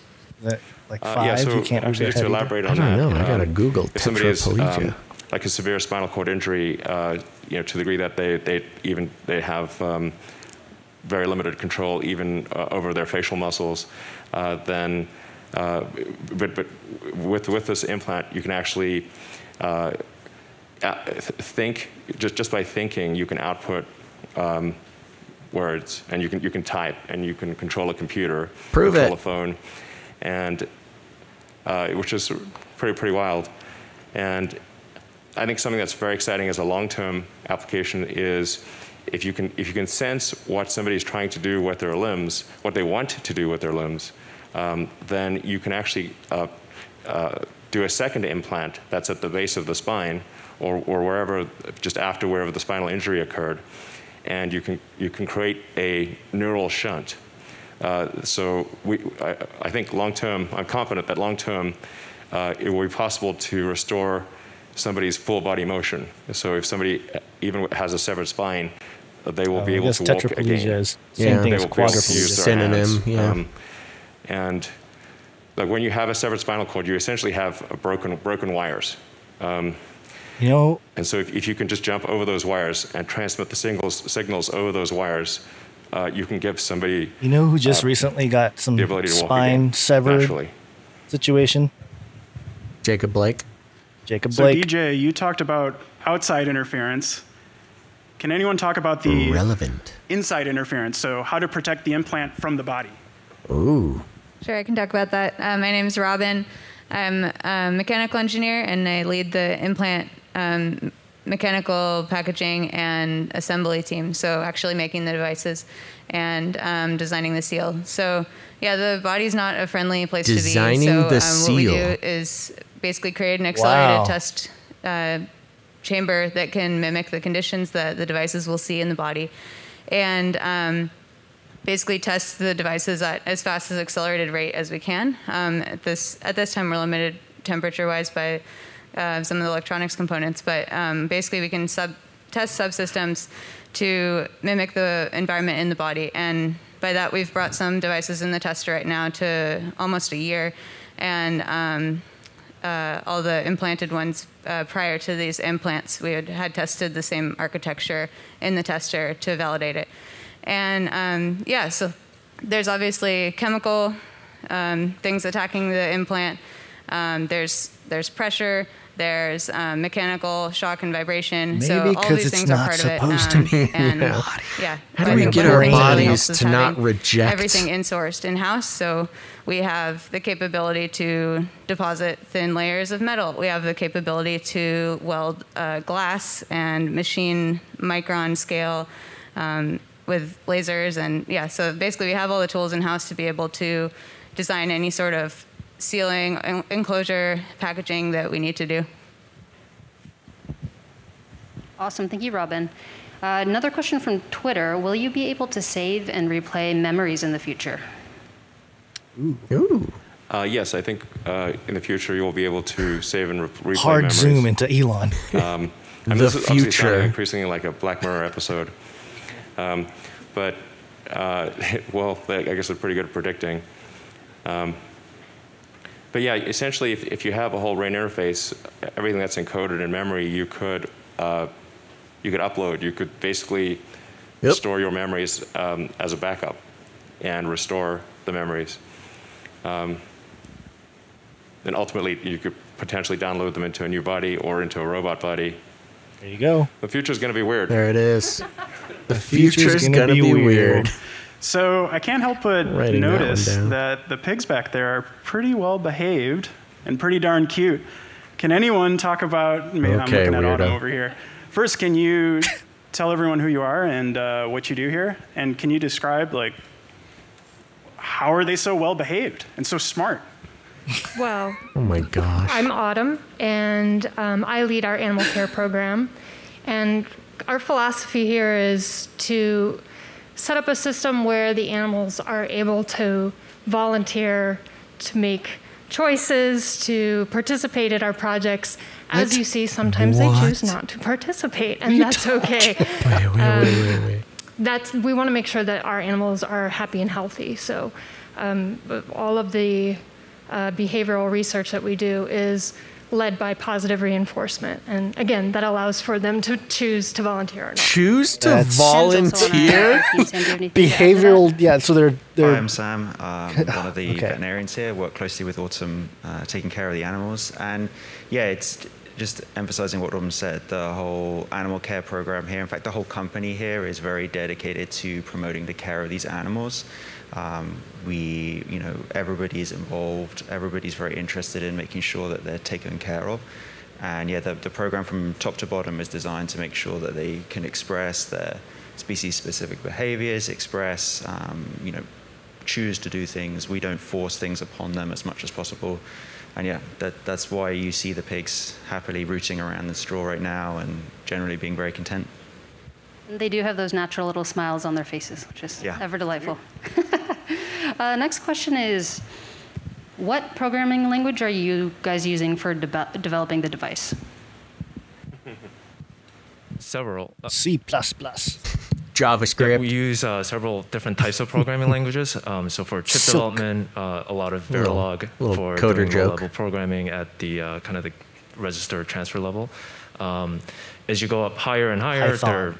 Flash. there's C, C++, Python. But to be honest, like at the end of the day, it's not, which programming language do you know how to use? It's do you know the principles behind, coming up with just methods to enable these systems to work.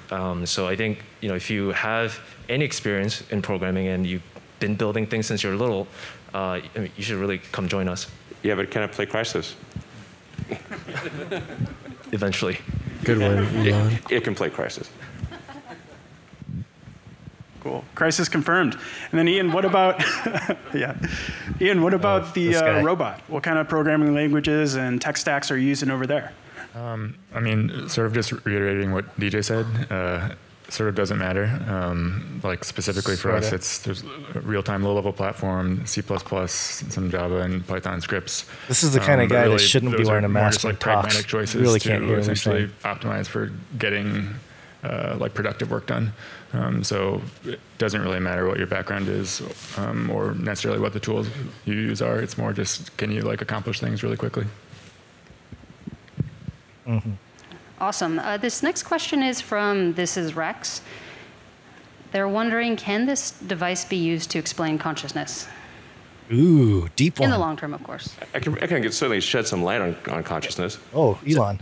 This is a really interesting question. I think the answer is yes. And I think one of the reasons that consciousness is so hard is because, like anything in physics, you're looking at a mapping from X to Y, where X is the neuronal correlate, it's the thing that's happening then physically, and then Y is this phenomenal state.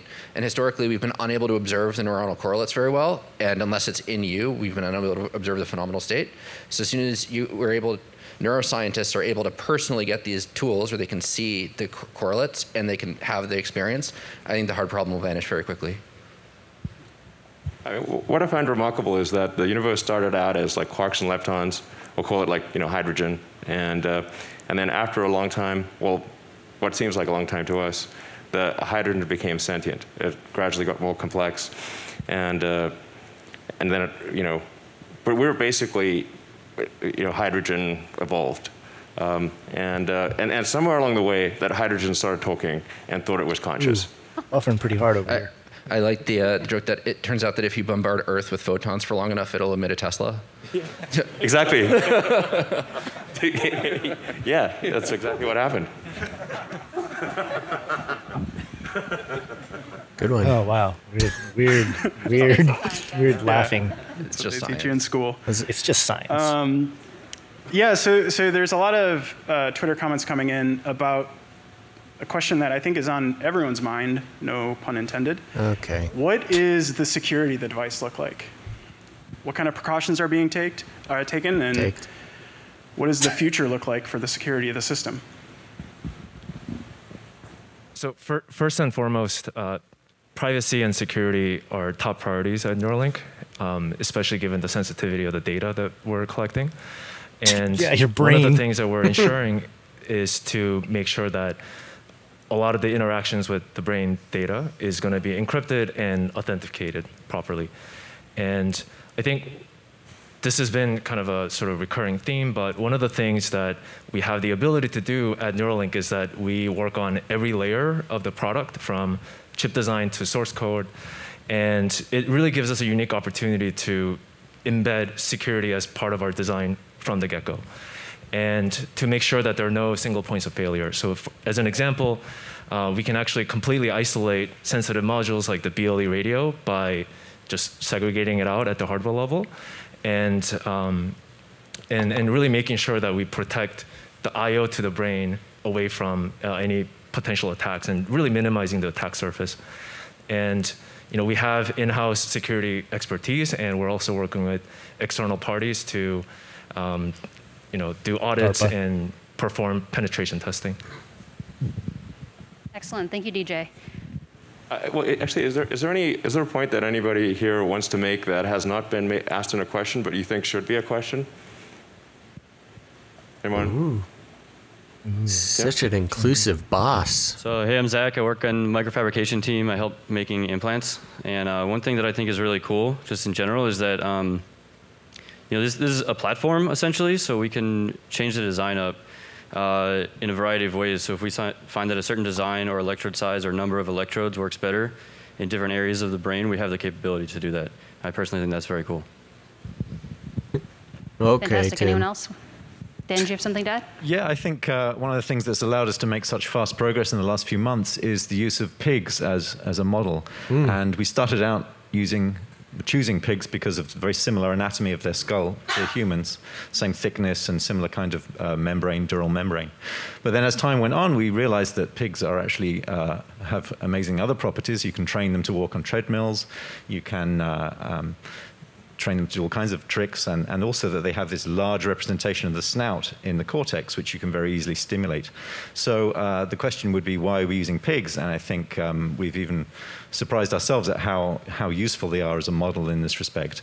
And another important point is that it's very easy to keep pigs happy. They have very low Back to the happiness of needs, the pigs. and so we can build an environment in which they have amazingly good welfare. Yeah, You seem very happy about food. Yeah, it's easy to make pigs happy. Basically, they love food. Pigs really love food. This is a true thing about pigs. Give them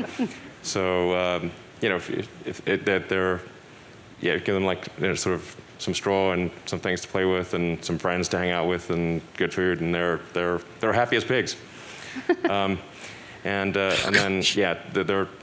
Pigs are actually quite similar to people. So that's if we're going to figure out things for people, then pigs are a in good human choice. clothing. And, We're just quite just like robust pigs. creatures, like little tanks. And then I think one of the questions was like, is the device itself robust? And it's like, well, pigs, they bustle around quite a lot, and they bump into things, and they headbutt each other at times, and they're pretty animated. So if the device is lasting in the pig, going through TSA though. Therefore, We 2 already months, know pigs are still a going strong. great vessel for And demons, that's a good sign so that the was device important. is robust for people. Yeah, we mentioned that. Fantastic.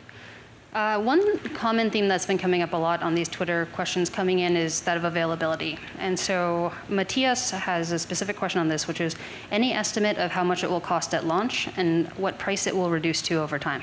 There we go. Brass tacks, baby. Well, I think at launch, it's probably going to be, I would say that's not really representative because at first, I think it's going to be quite expensive, but that price will very rapidly drop.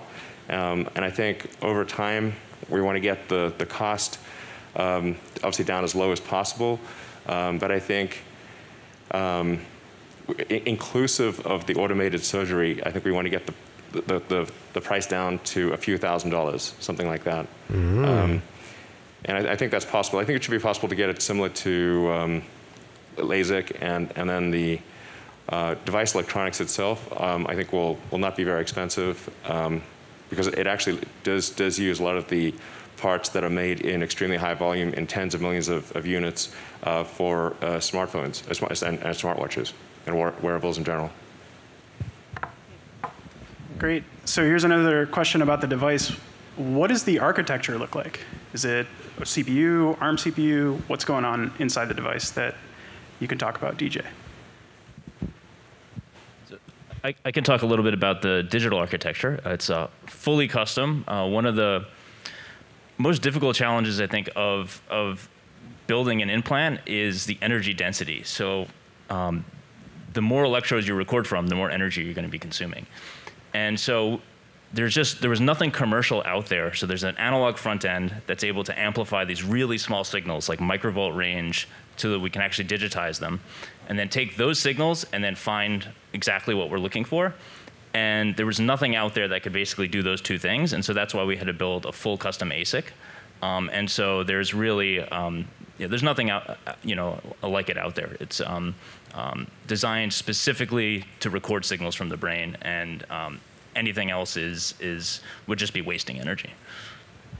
Yeah, so the thing that I would add to that is, so there are obviously elements that we customize from ground up, like our neural amplifiers and some of the algorithms that we develop, but a lot of the other systems around it are really borrowing from parts that are already been productionized and available from the wearables industry. So BLE radio, a lot of the low power microprocessors that are part of it, a lot of small sensors. It is. So there are obviously the neural sensors that we're developing that gives us kind of a unique data set for our applications, but really a lot of that is getting packaged up and just not really resisting the industry that's been sort of been laid out to really create these devices with very short amount of time.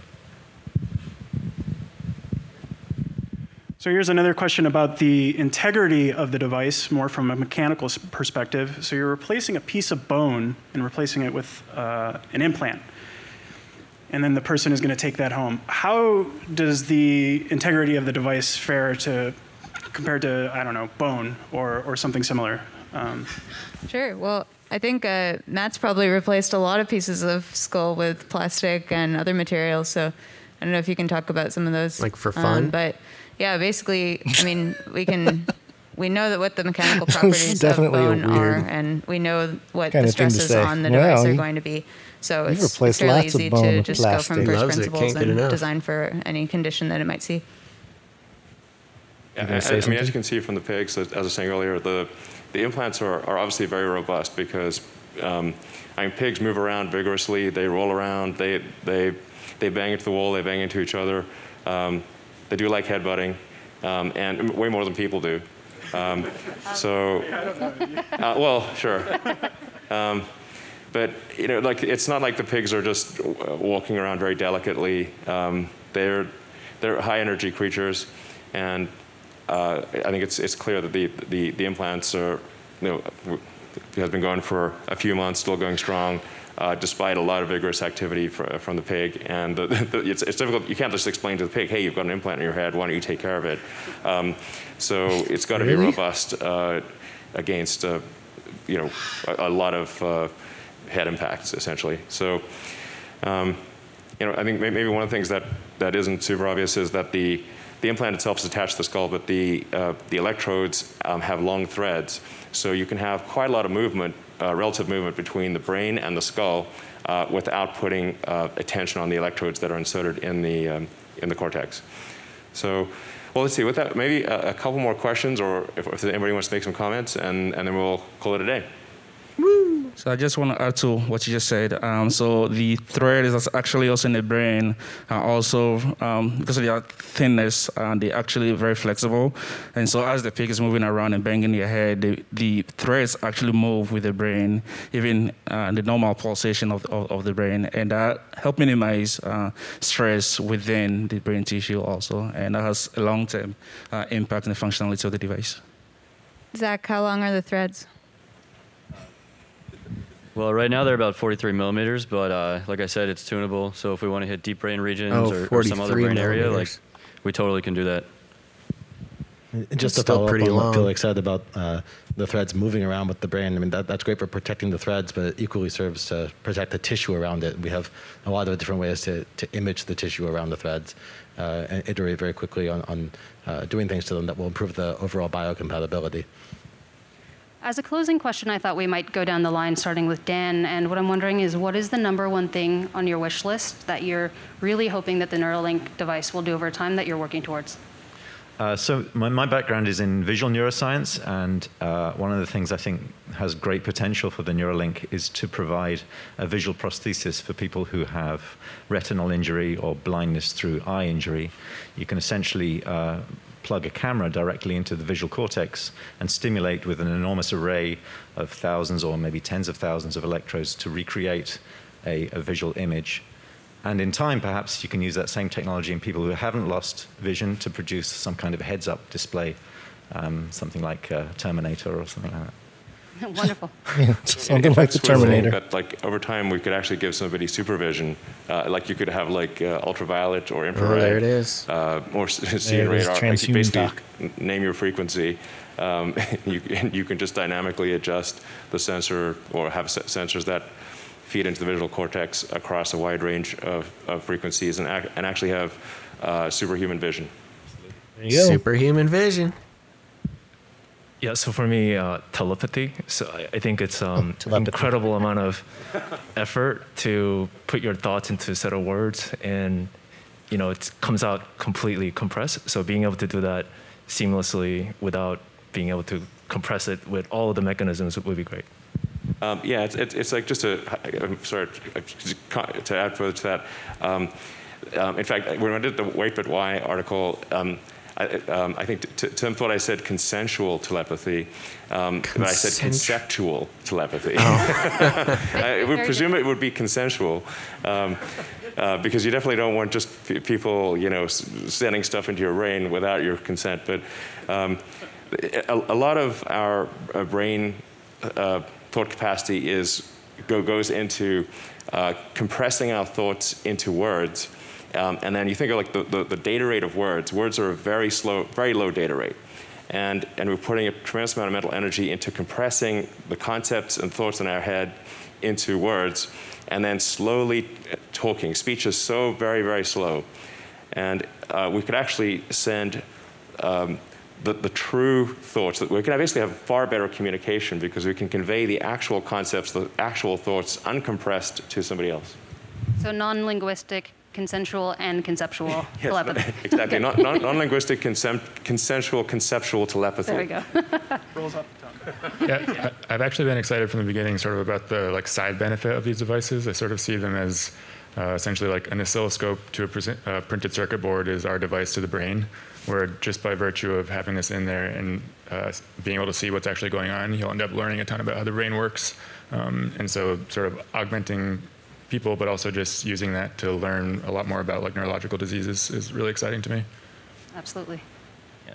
So to sort of follow up on Elon's thought, I feel, and I imagine a lot of other people feel the same way, that there's a lot of sort of trapped creativity in your mind. You can, for example, close your eyes and conjure up like an incredible, like Dali-esque scene. But if I wanted to actually show someone that, it would take years of honing a craft to be able to paint that. And so potentially with enough electrodes in the right places, you could begin to sort of tap into those raw concepts or thought vectors and be able to decode that and show people. It could be for, art, you imagine music, or even for like engineering, like a 3-dimensional model. And like. So mental artistry is a new field. I like to think about ways to interface devices with biology better. And so one of the things I'm looking forward to is getting this thing to be less like technology and more like biology, so that it really is seamlessly interfaced with the brain, stable for a very long time, and then similar to that, having stimulation be much more precise and multidimensional, such that creep. Eventually the brain sort of doesn't really know if it's being stimulated from outside or inside, and you end up just sort of completely merging. Ooh, completely merging. Yeah, following up on stimulation, one of the things our device can do is simultaneously read and write on every channel, stimulate and record. And that's, both a more challenging problem than it may seem like at first, but also, incredibly exciting, the sort of the vistas that it opens up. I mean, it's really kind of the whole game in terms of interfacing with the nervous system, and I'm very excited to use that. Yeah, I'm excited just because of the scalability of the device. We're doing everything in-house, and all of it can scale to more channels, more brain regions, et cetera. I think, I'm really interested about solving things related to anxiety or depression, or even like removing fear. Like I'm an athlete, and to like rock climb without fear would be pretty. Maybe need a little bit of fear. Yeah, just a little. And also, it'd be great if we could make the pigs fly. But good one. It's the next time. I think we have an incredible opportunity to limit human suffering to a tiny fraction of what it is today, in all kinds of different avenues. Pain being the essence of suffering, we might be able to control that finally. And so many other diseases, so much other suffering in the world, I think the Neuralink device could help a lot with. Amazing. I think all these things are great functions for a Neuralink. I think on a species level basis, I think it's going to be important for us to figure out how we coexist with advanced artificial intelligence, and I think achieving some kind of AI symbiosis where you have an AI extension of yourself, like a tertiary layer above the limbic system and cortex, and having that symbiosis be good, such that the future of the world is controlled by the combined will of the people of Earth. I think that's obviously going to be the future that we want, presumably, if it's the sum of our collective will. Basically, a hive mind. And so I think it's going to be important from an existential threat standpoint to achieve a good AI symbiosis, and that's what I think might be the most important thing that a device like this achieves. I have, in many ways, a very basic science interest, which is I'm really interested in the nature of consciousness. And there's a lot of very silly philosophy that's been written about it over the last 1,000 years. But I think that we've been very limited by the tools and our ability to interrogate and measure the brain. And as these tools get better, it will pull it into the realm of physics. And it's really one of the last big, great mysteries in science. So for me, can you imagine a disease-free future? A future where you know what's going to happen to you before it happens, so you can prevent it. With these devices, we'll be able to not just pick up electrical signals, but we can also pick up chemical clues in the brain. And if you're successful, which I know we are, we'll be able to kind of prevent ahead of time, diseases. And really, the functionality of this device is widespread. So I'm looking forward to the future. Like a Minority Report on yourself. I'm really excited about the opportunity to help people overcome challenges that they face through life circumstances, bad luck, through no fault of their own, spinal cord injury, brain disease, some devastating things that completely change your life. Hopefully we can help them get some function back. I know and love many humans with autism spectrum disorder, so I'm really interested to see how the Neuralink might be able to support them if they choose to do that. Many humans. I like many humans. Yeah, so I mean, everyone else along the line has had amazing ideas and suggestions, and for me, it's about memories, and everyone loses those memories over time. I already can't remember what happened to me when I was younger, and it'll only get worse. And so, having a repository of memories that you can access whenever you want. If you're feeling down, you can go access some good memories. If you miss something or miss somebody, you can go and access those memories. And I think that would just be such a life-changing experience to be able to just tap into that. Those are such a beautiful and diverse array of answers there. Yeah. All right. Well, thanks for tuning in. And as I said, please consider working at Neuralink and helping us solve these problems. There's a tremendous amount of work to be done to go from here to a device that is widely available, and affordable and reliable. So please consider joining us and supporting us in our mission. Thank you very much. All right. Okay, woo-woo, we did it. Wonder if they're going to have some sort of little outro. Nope. Or just call it a I day. think they just called it a day. They went. My Twitch is giving me an outro here. Is it? Some real bottleneck networking issues, but that's okay. Hopefully it comes back. All right, so there we go, Gons. The long-awaited Neuralink thing. No monkey. The monkey, our monkey name bet has come to nothing. All I remember is Gertrude the pig. I think there was a Joyce. Yeah, there was a Joyce, Gertrude. The only thing I can think of is this is like the Three Little Pigs, and then like Elon's the wolf, going in there. Yeah, it's an interesting comparison to make there, because, yeah. He literally had and three pigs. The way he kept having to repeat, our pigs are happy. Don't worry, they're Look happy how happy pigs. they are. Happy, happy, happy. Look how happy they are. Okay, so I wrote down some notes. I don't think we have to go too deep into it, but a nice little afterburn here, a little debrief. Did you write anything down or had any specific things you wanted to mention? Not really. I mean, it kind of is. It was a little slow in the middle, but nothing surprising. Little underwhelming. The only thing they showed really with the actual piece in the pig's brain was, that little musical type of demonstration of how the brain neurons are firing off and putting music to it. Like, great, fantastic. I was hoping for a little more. Well, a little more. Yeah, but it's okay. Of course, we all wanted the monkey. Yeah, we all wanted the monkey connecting to Skynet. So yeah, first of all, they really, making light of the happy pig thing, but it was obvious that this was a very important part of the PR. And if you want to get a little bit more malicious about it, repeating, there's comparisons to pigs to humans. Don't worry, the pigs are happy, happy, happy, meaning, you can be happy. Don't worry, you'll be happy with the Neuralink thing. The pigs volunteering for experiments that was ridiculous. And consent was a little strange. That was, yeah. But, when I thought about it a little bit more at the time, as much processing as I could do while simultaneously writing things down and listening.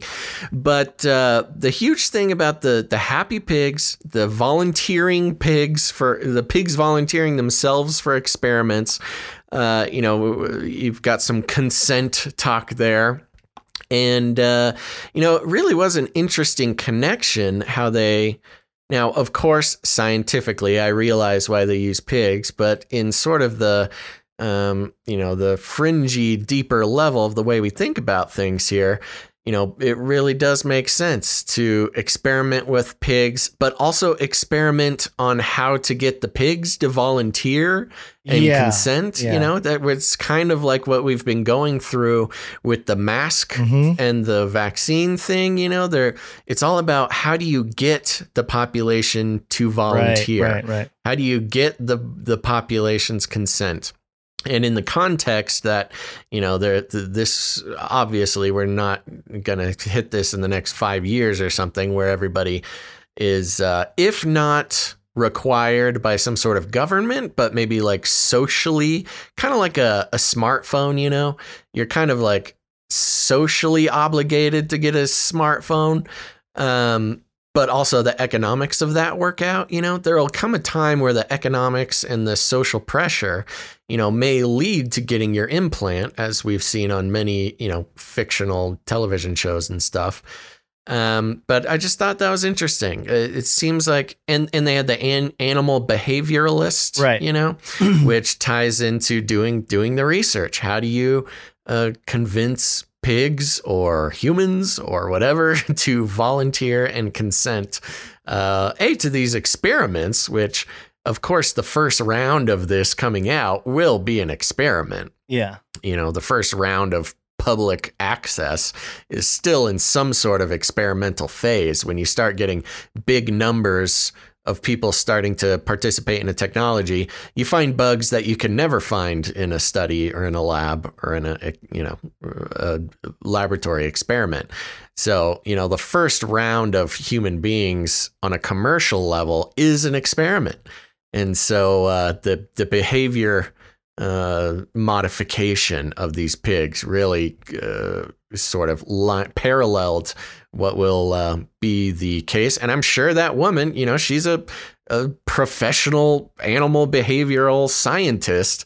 I'm sure she's got notebooks filled with how to convince the pigs to join the experiment. Well, yeah, she talked and that about will be, yeah, she talked about the behavioral psychology. That'll be the seminal material for the human version. Right. So that was very interesting. And of course, they're trying to make little jokes throughout, so before you don't catch on to their evil plan. Before you go off the pig. I don't know if you're going to go off the pigs, but to me, it's kind of like I was expecting more of a two-way thing with the device, because at this point, it's basically the pigs. Did you ever have the feeling reading and writing watched?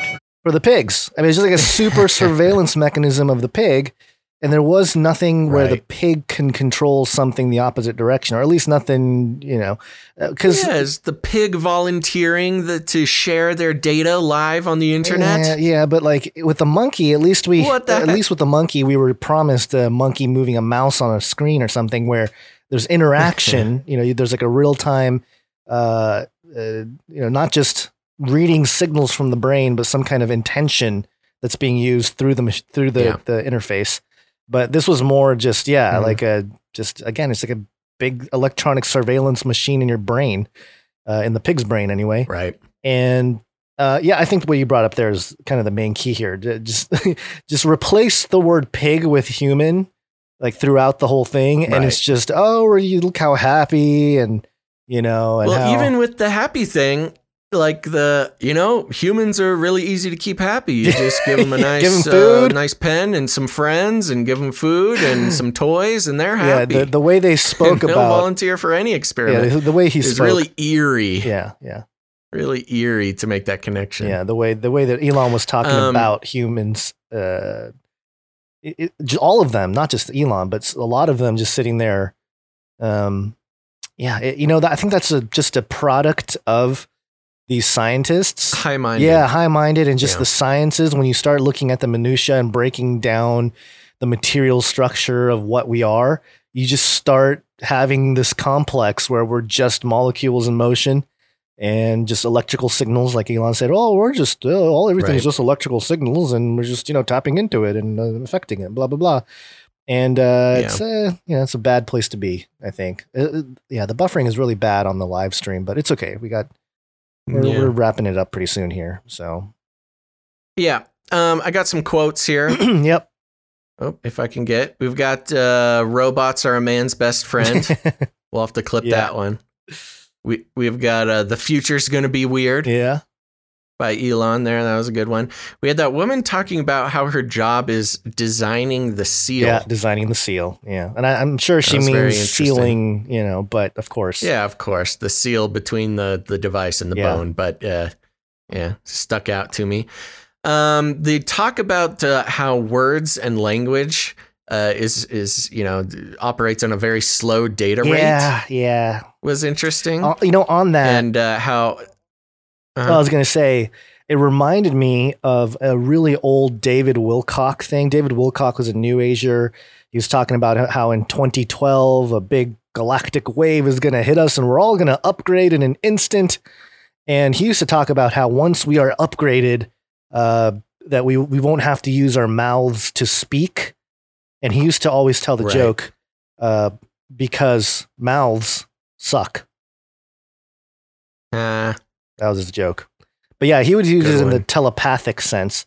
But yeah, same thing here, which is really interesting when you think about what this technology is trying to do with some of those more, not supernatural, I guess somewhat supernatural in a sense, like telepathy.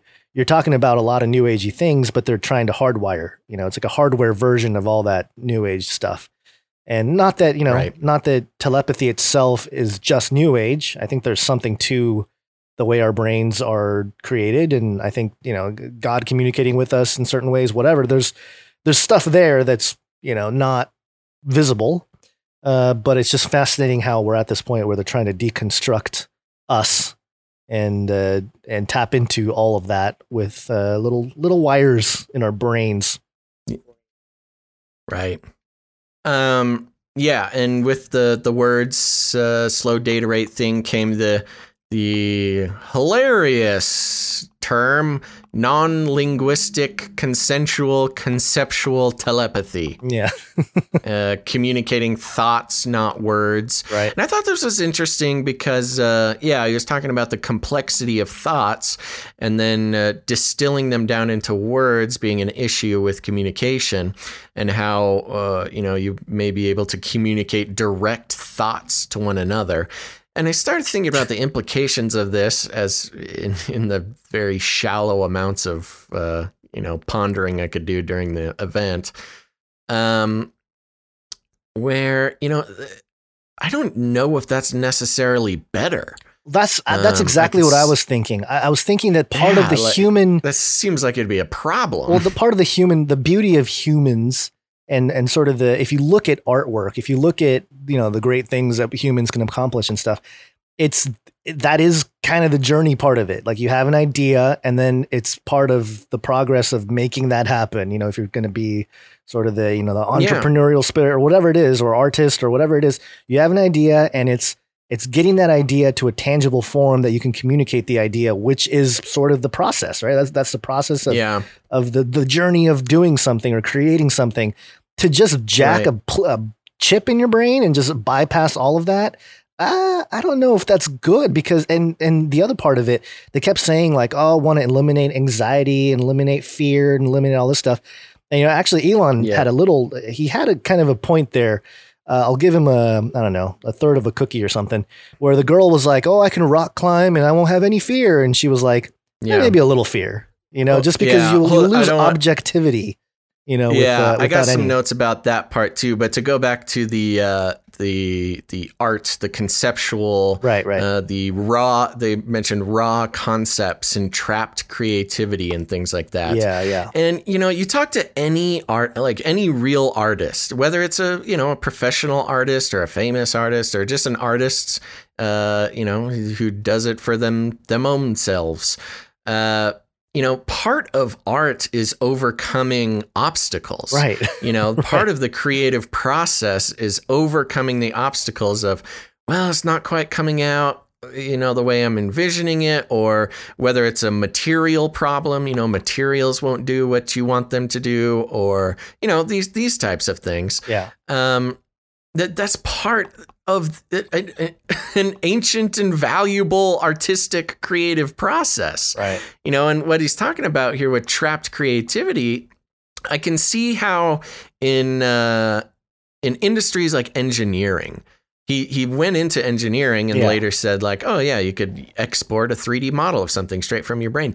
I think that's more valuable necessarily sense, when it's practical and you're just making something which is its own creativity, not to say that it's not creativity, but when you talk about art, which is like the expression of the subjective the inner complexity of a human being, then overcoming physical obstacles to create some artistic representation in the real world.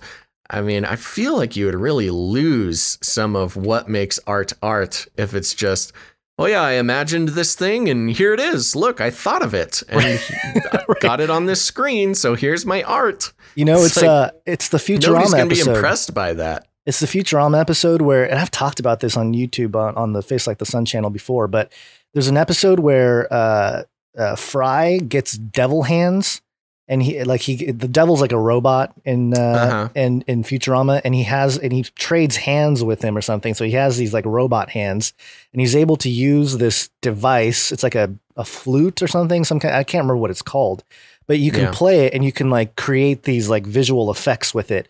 And he communicates to, I haven't watched it in a really long time, but the gal, his emotions, his feelings about her through this artistic expression. And, she kind of falls in love and all this kind of stuff. But it's like, it's, I can understand, when he said trapped creativity, people that have physical ailments that maybe they have some kind of great musical piece in their head, but they can never get it out. I always felt like that. Like I always had music playing in my head and I'm like, oh man, if I could make this happen on like a classical orchestra piece in my head, I could lay it all out there, man, I'd be a genius, but that's the whole thing the danger of that is it takes away the meaning of that art.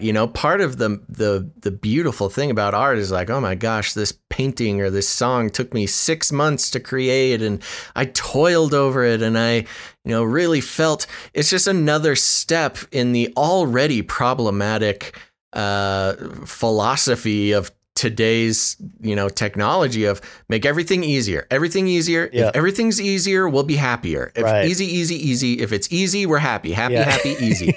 And study after study, shows that when things aren't easy or when things are easy, the reward, the cognitive reward is less. The spiritual reward is, maybe I'm overstepping it there, but it's just because something is easy doesn't make it better. And in fact, just the opposite. And research shows that when things are too easy, it's less rewarding. Right. So you might be taking out, really some of human beings' last bastions of finding some fulfillment. Things are already so easy that people are mental health and depression and anxiety and things like that. And they're being stemmed from the technology that's just been making life easier. I think this is very dangerous and just for the human soul, make things easier and easier and easier. And we can just look at the advent of the internet and cell phones and stuff in general.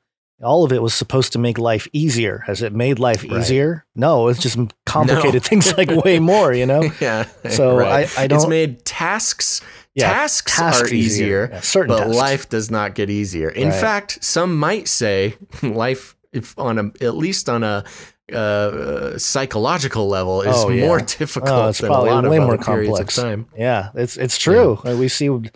Yeah. Anyway, we won't get into that, but we're seeing all the stuff happening in the world. All the psychological effects has been very different. Yeah. Yeah, and this includes, just to wrap it in here, the limit to human suffering and removing fear. Yeah. Like you said, these were kind of in the same conversation. Obviously, nothing wrong with killing pain for medical reasons. But when he's talking about how, with a push of a button, you could eliminate suffering.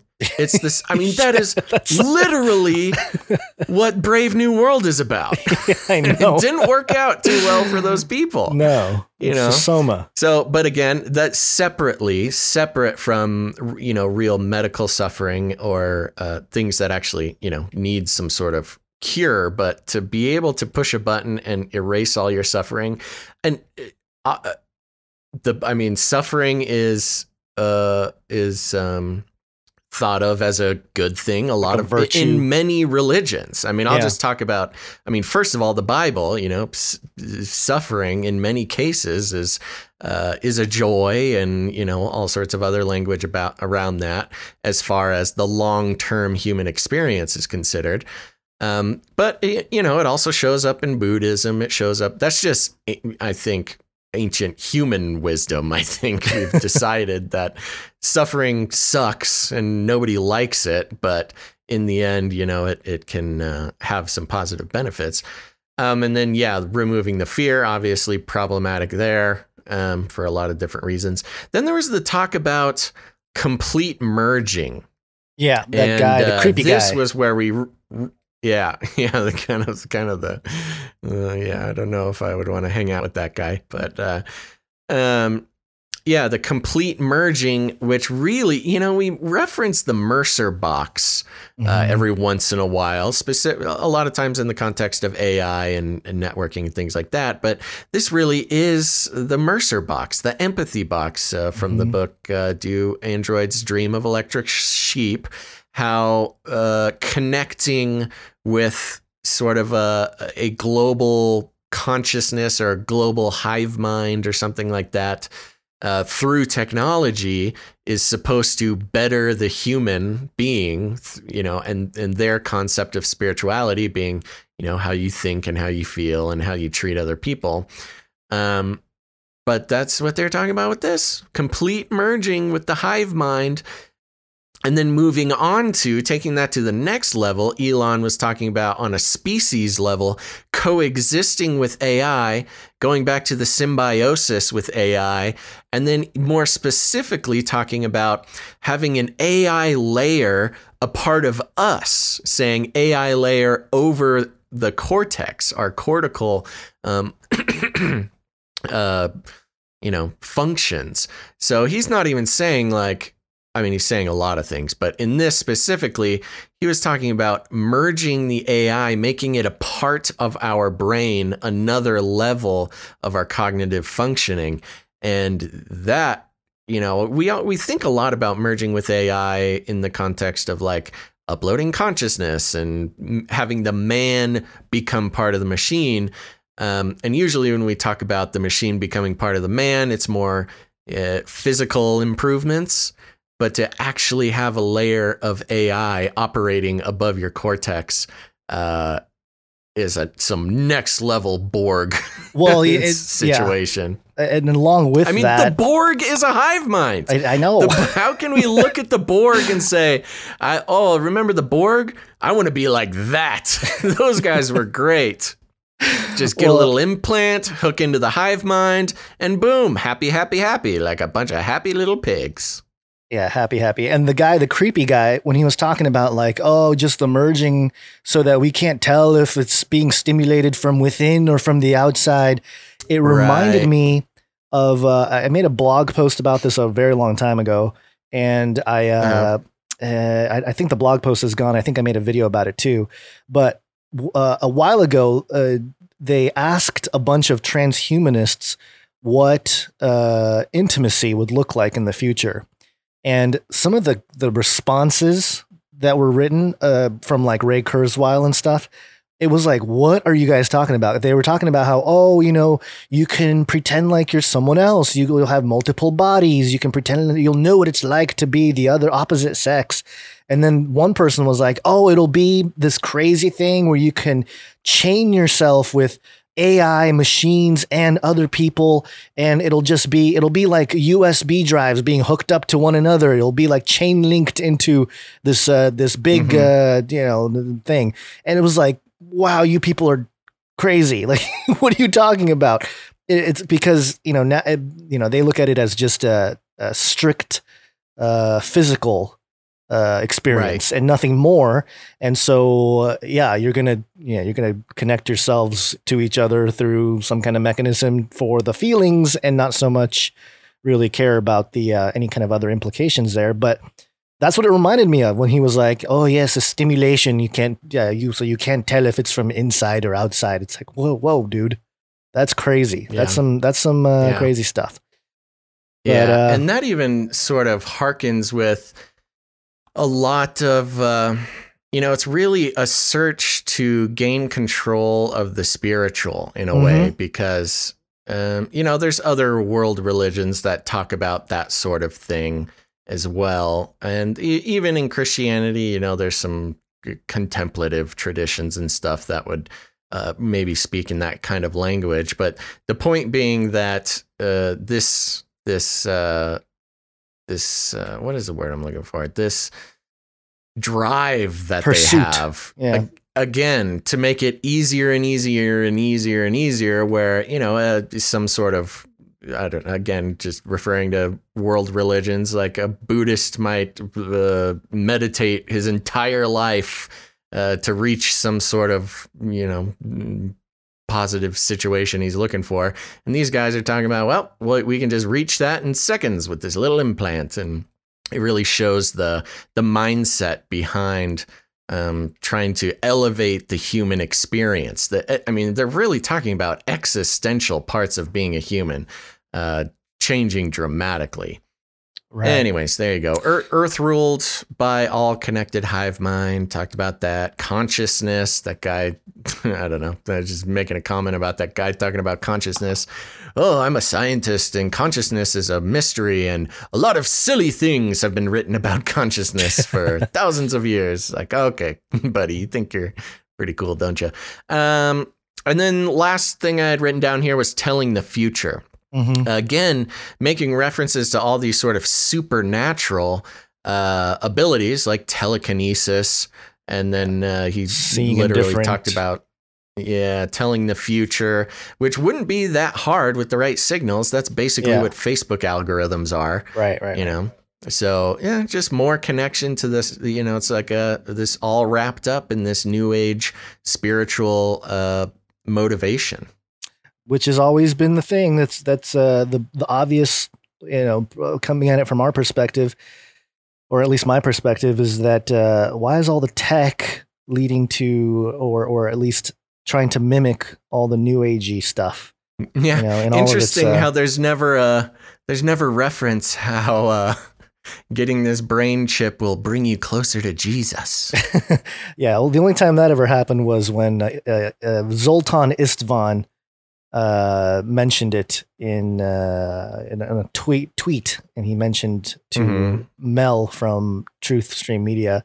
They went back and forth, and he was saying something to the effect of like, well, why can't we just download the Holy Spirit into your brain? I was like, okay, all right, Zoltan. Well, I don't know how you're doing on time, Gons, but I'm pretty much I think the stream is buffering so bad we're losing steam with viewership and stuff, and I think we're just about out of stuff to say. What do you think? I will summarize the entire presentation in 2 jingles.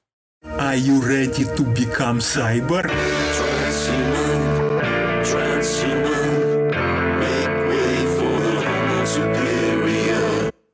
There you go. There we go. We did it. All right, folks. I'm trying to think what if there's anything else we need to cover. I do want to give a second shout out to our one and only producer, Brandon. I know we kind of had to rush through that, Brandon, but thank you so much. Everybody in the chat thanks you. A very, very slow week, I guess, period between episodes for producership. But Brandon, you're the sole producer of the Neuralink live stream. So there you go. Good for you, Brandon. And thank you very much for your support. We'll save some of, we did get some artwork and one kind of jingles. Music. Yeah, kind of music jingle. Yeah. But we'll push that to the next episode, so we'll properly give them the appropriate time. So we will be back on a regular schedule on Monday. Yep. So keep that in mind, folks. Make sure to tune in back here on Monday. I believe that will be the 31st. I think. Really? Friday, Saturday, Sunday. Last day of August. Yep, last day of August. Oh my gosh. So make sure to tune in then. Monday, we'll be back to our kind of regular schedule. So get ready to tune in, probably around 1 o'clock, sometime between noon and 3, we'll be going live. So turn on notifications. Make sure to come back here. We have a lot of stuff to talk about on next episode. So thank you very much. And remember us, because we're going to need some producers for next episode. And you can become a producer at patreon.com/ccnt. You'll get a shout out on the show, and you will be rebelling against the theology of the globe, the theology of advertising, the trap, the false god of advertising. You will be helping us to continue doing the show and rejecting that bad system. And we thank you very much for that. So remember, you can go to patreon.com/CCNT. We'll throw the link in the chat there. But if you don't like Patreon, that's okay, because we have canarycryradio.com/support. canarycryradio.com/support. That's right. And over there at canarycryradio.com/support, you can support us with PayPal. We've got monthly subscription options as well as one-time donations if commitment is not your thing. So make sure to do that. Thank you very much to our supporters. And there's cryptocurrency. You can make some cryptocurrency donations there. Somebody sent us 88,257 Satoshis. Yeah. Which I think was like $5 or something. Yeah, it's like 10, something like that. 10, yeah. So thank you very much for the anonymous person who did that. And remember, we will be thanking other producers. It's not just about finances, if that's not in the cards for you. You can become a producer of the show by creating art or creating jingles, creating songs, music that we play on the Canary Cry mixtape at the end of the show. And so there's all sorts of ways to get producer credit. And remember, we've only said this once, but hey, you can put that on your resume and give them our email. We will vouch for you. You can put podcast producer on your resume. I will personally vouch for you on the email. So there you go. Remember to do that. Please, please, please, if you haven't done it yet, leave a rating and a review on iTunes or whatever podcatcher you use. It really helps out the AI algorithms, the future telling robots to tell other people about the show. Very helpful. We have no control over that. That's all you people. Let's see. Sorry, I'm getting distracted looking at notes. I don't need to do that. But if you have friends who are waking up, friends, family, people who are starting to pay attention, seeing that the world is not how it's been presented to them in the mainstream media, the Hollywood, places like that, a great way to help them along on that journey is to send them an episode of Canary Cry News Talk. So just grab an episode you like, send it to them, say, here, take this. Let Basil and Gons guide you down the road of waking up. We will be more than happy to help them with that. And that's a great way to spread the show and just kind of good for the world, I think. I think it's just good for the world. So make sure to do that. And if you need any more instructions, here's what you do. You walk right up to them, you grab them by the cage, and then you shake it. The end of the world occurred pretty much as we had predicted. I want to shake things up, stir up some controversy, rattle a few cages. Hey, stop that! You'll never silence me. I'm the last angry man, a crusader for the little guy. Leave the bird alone. Never. Rattle a few cages. Rattle a few cages. The human race will have every opportunity to improve. And if they don't? Ask Noah. That's right, folks. Just ask Noah. Well, there you go, folks. Remember, the next episode will be on Monday, August 31st, sometime between noon and 3 p.m. Pacific Standard Time. Make sure to turn on notifications so you can catch the next episode. And we would appreciate it if we had some producers come in between now and then. Other than that, you guys are the best. Thanks for listening to this episode of Canary Cry News Talk. Make sure to tune in next time. But before then, think outside the cage.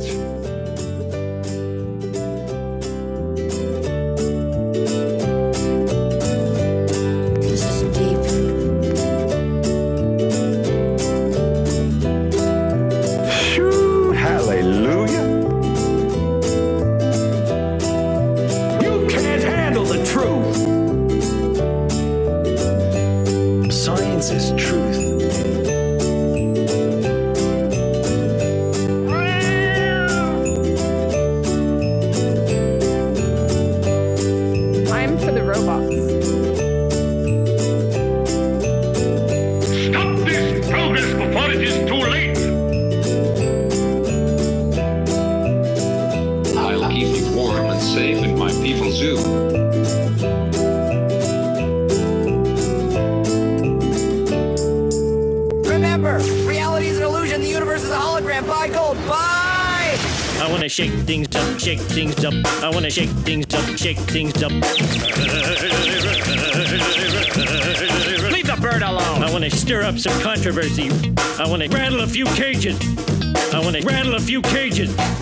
I'm the last angry man. You'll never silence me. I'm the last angry man. I see. I'm the last angry man. You'll never silence me. I'm the last angry man. A crusader for the little guy. Little guy. Little guy. Well, we'll see about that. Whatever, Illuminati.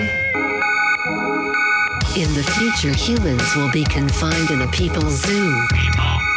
I'll keep you safe and warm in my people's zoo. I'll keep you safe and warm now in my people's zoo. You in my people's zoo. Called it. I'll keep the cameras on.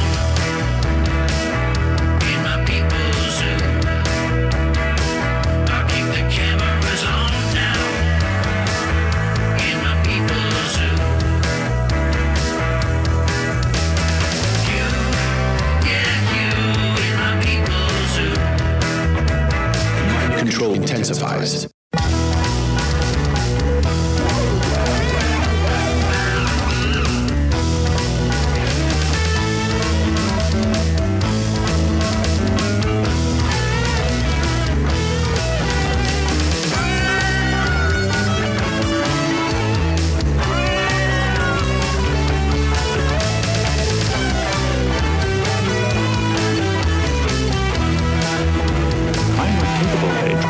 I'll make you fat and sassy in my people's zoo.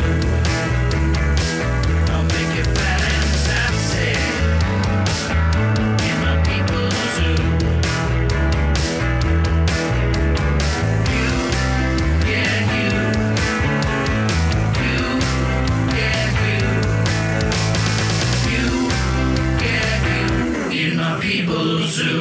We will launch a new age. I'll keep you warm and safe in my people's zoo.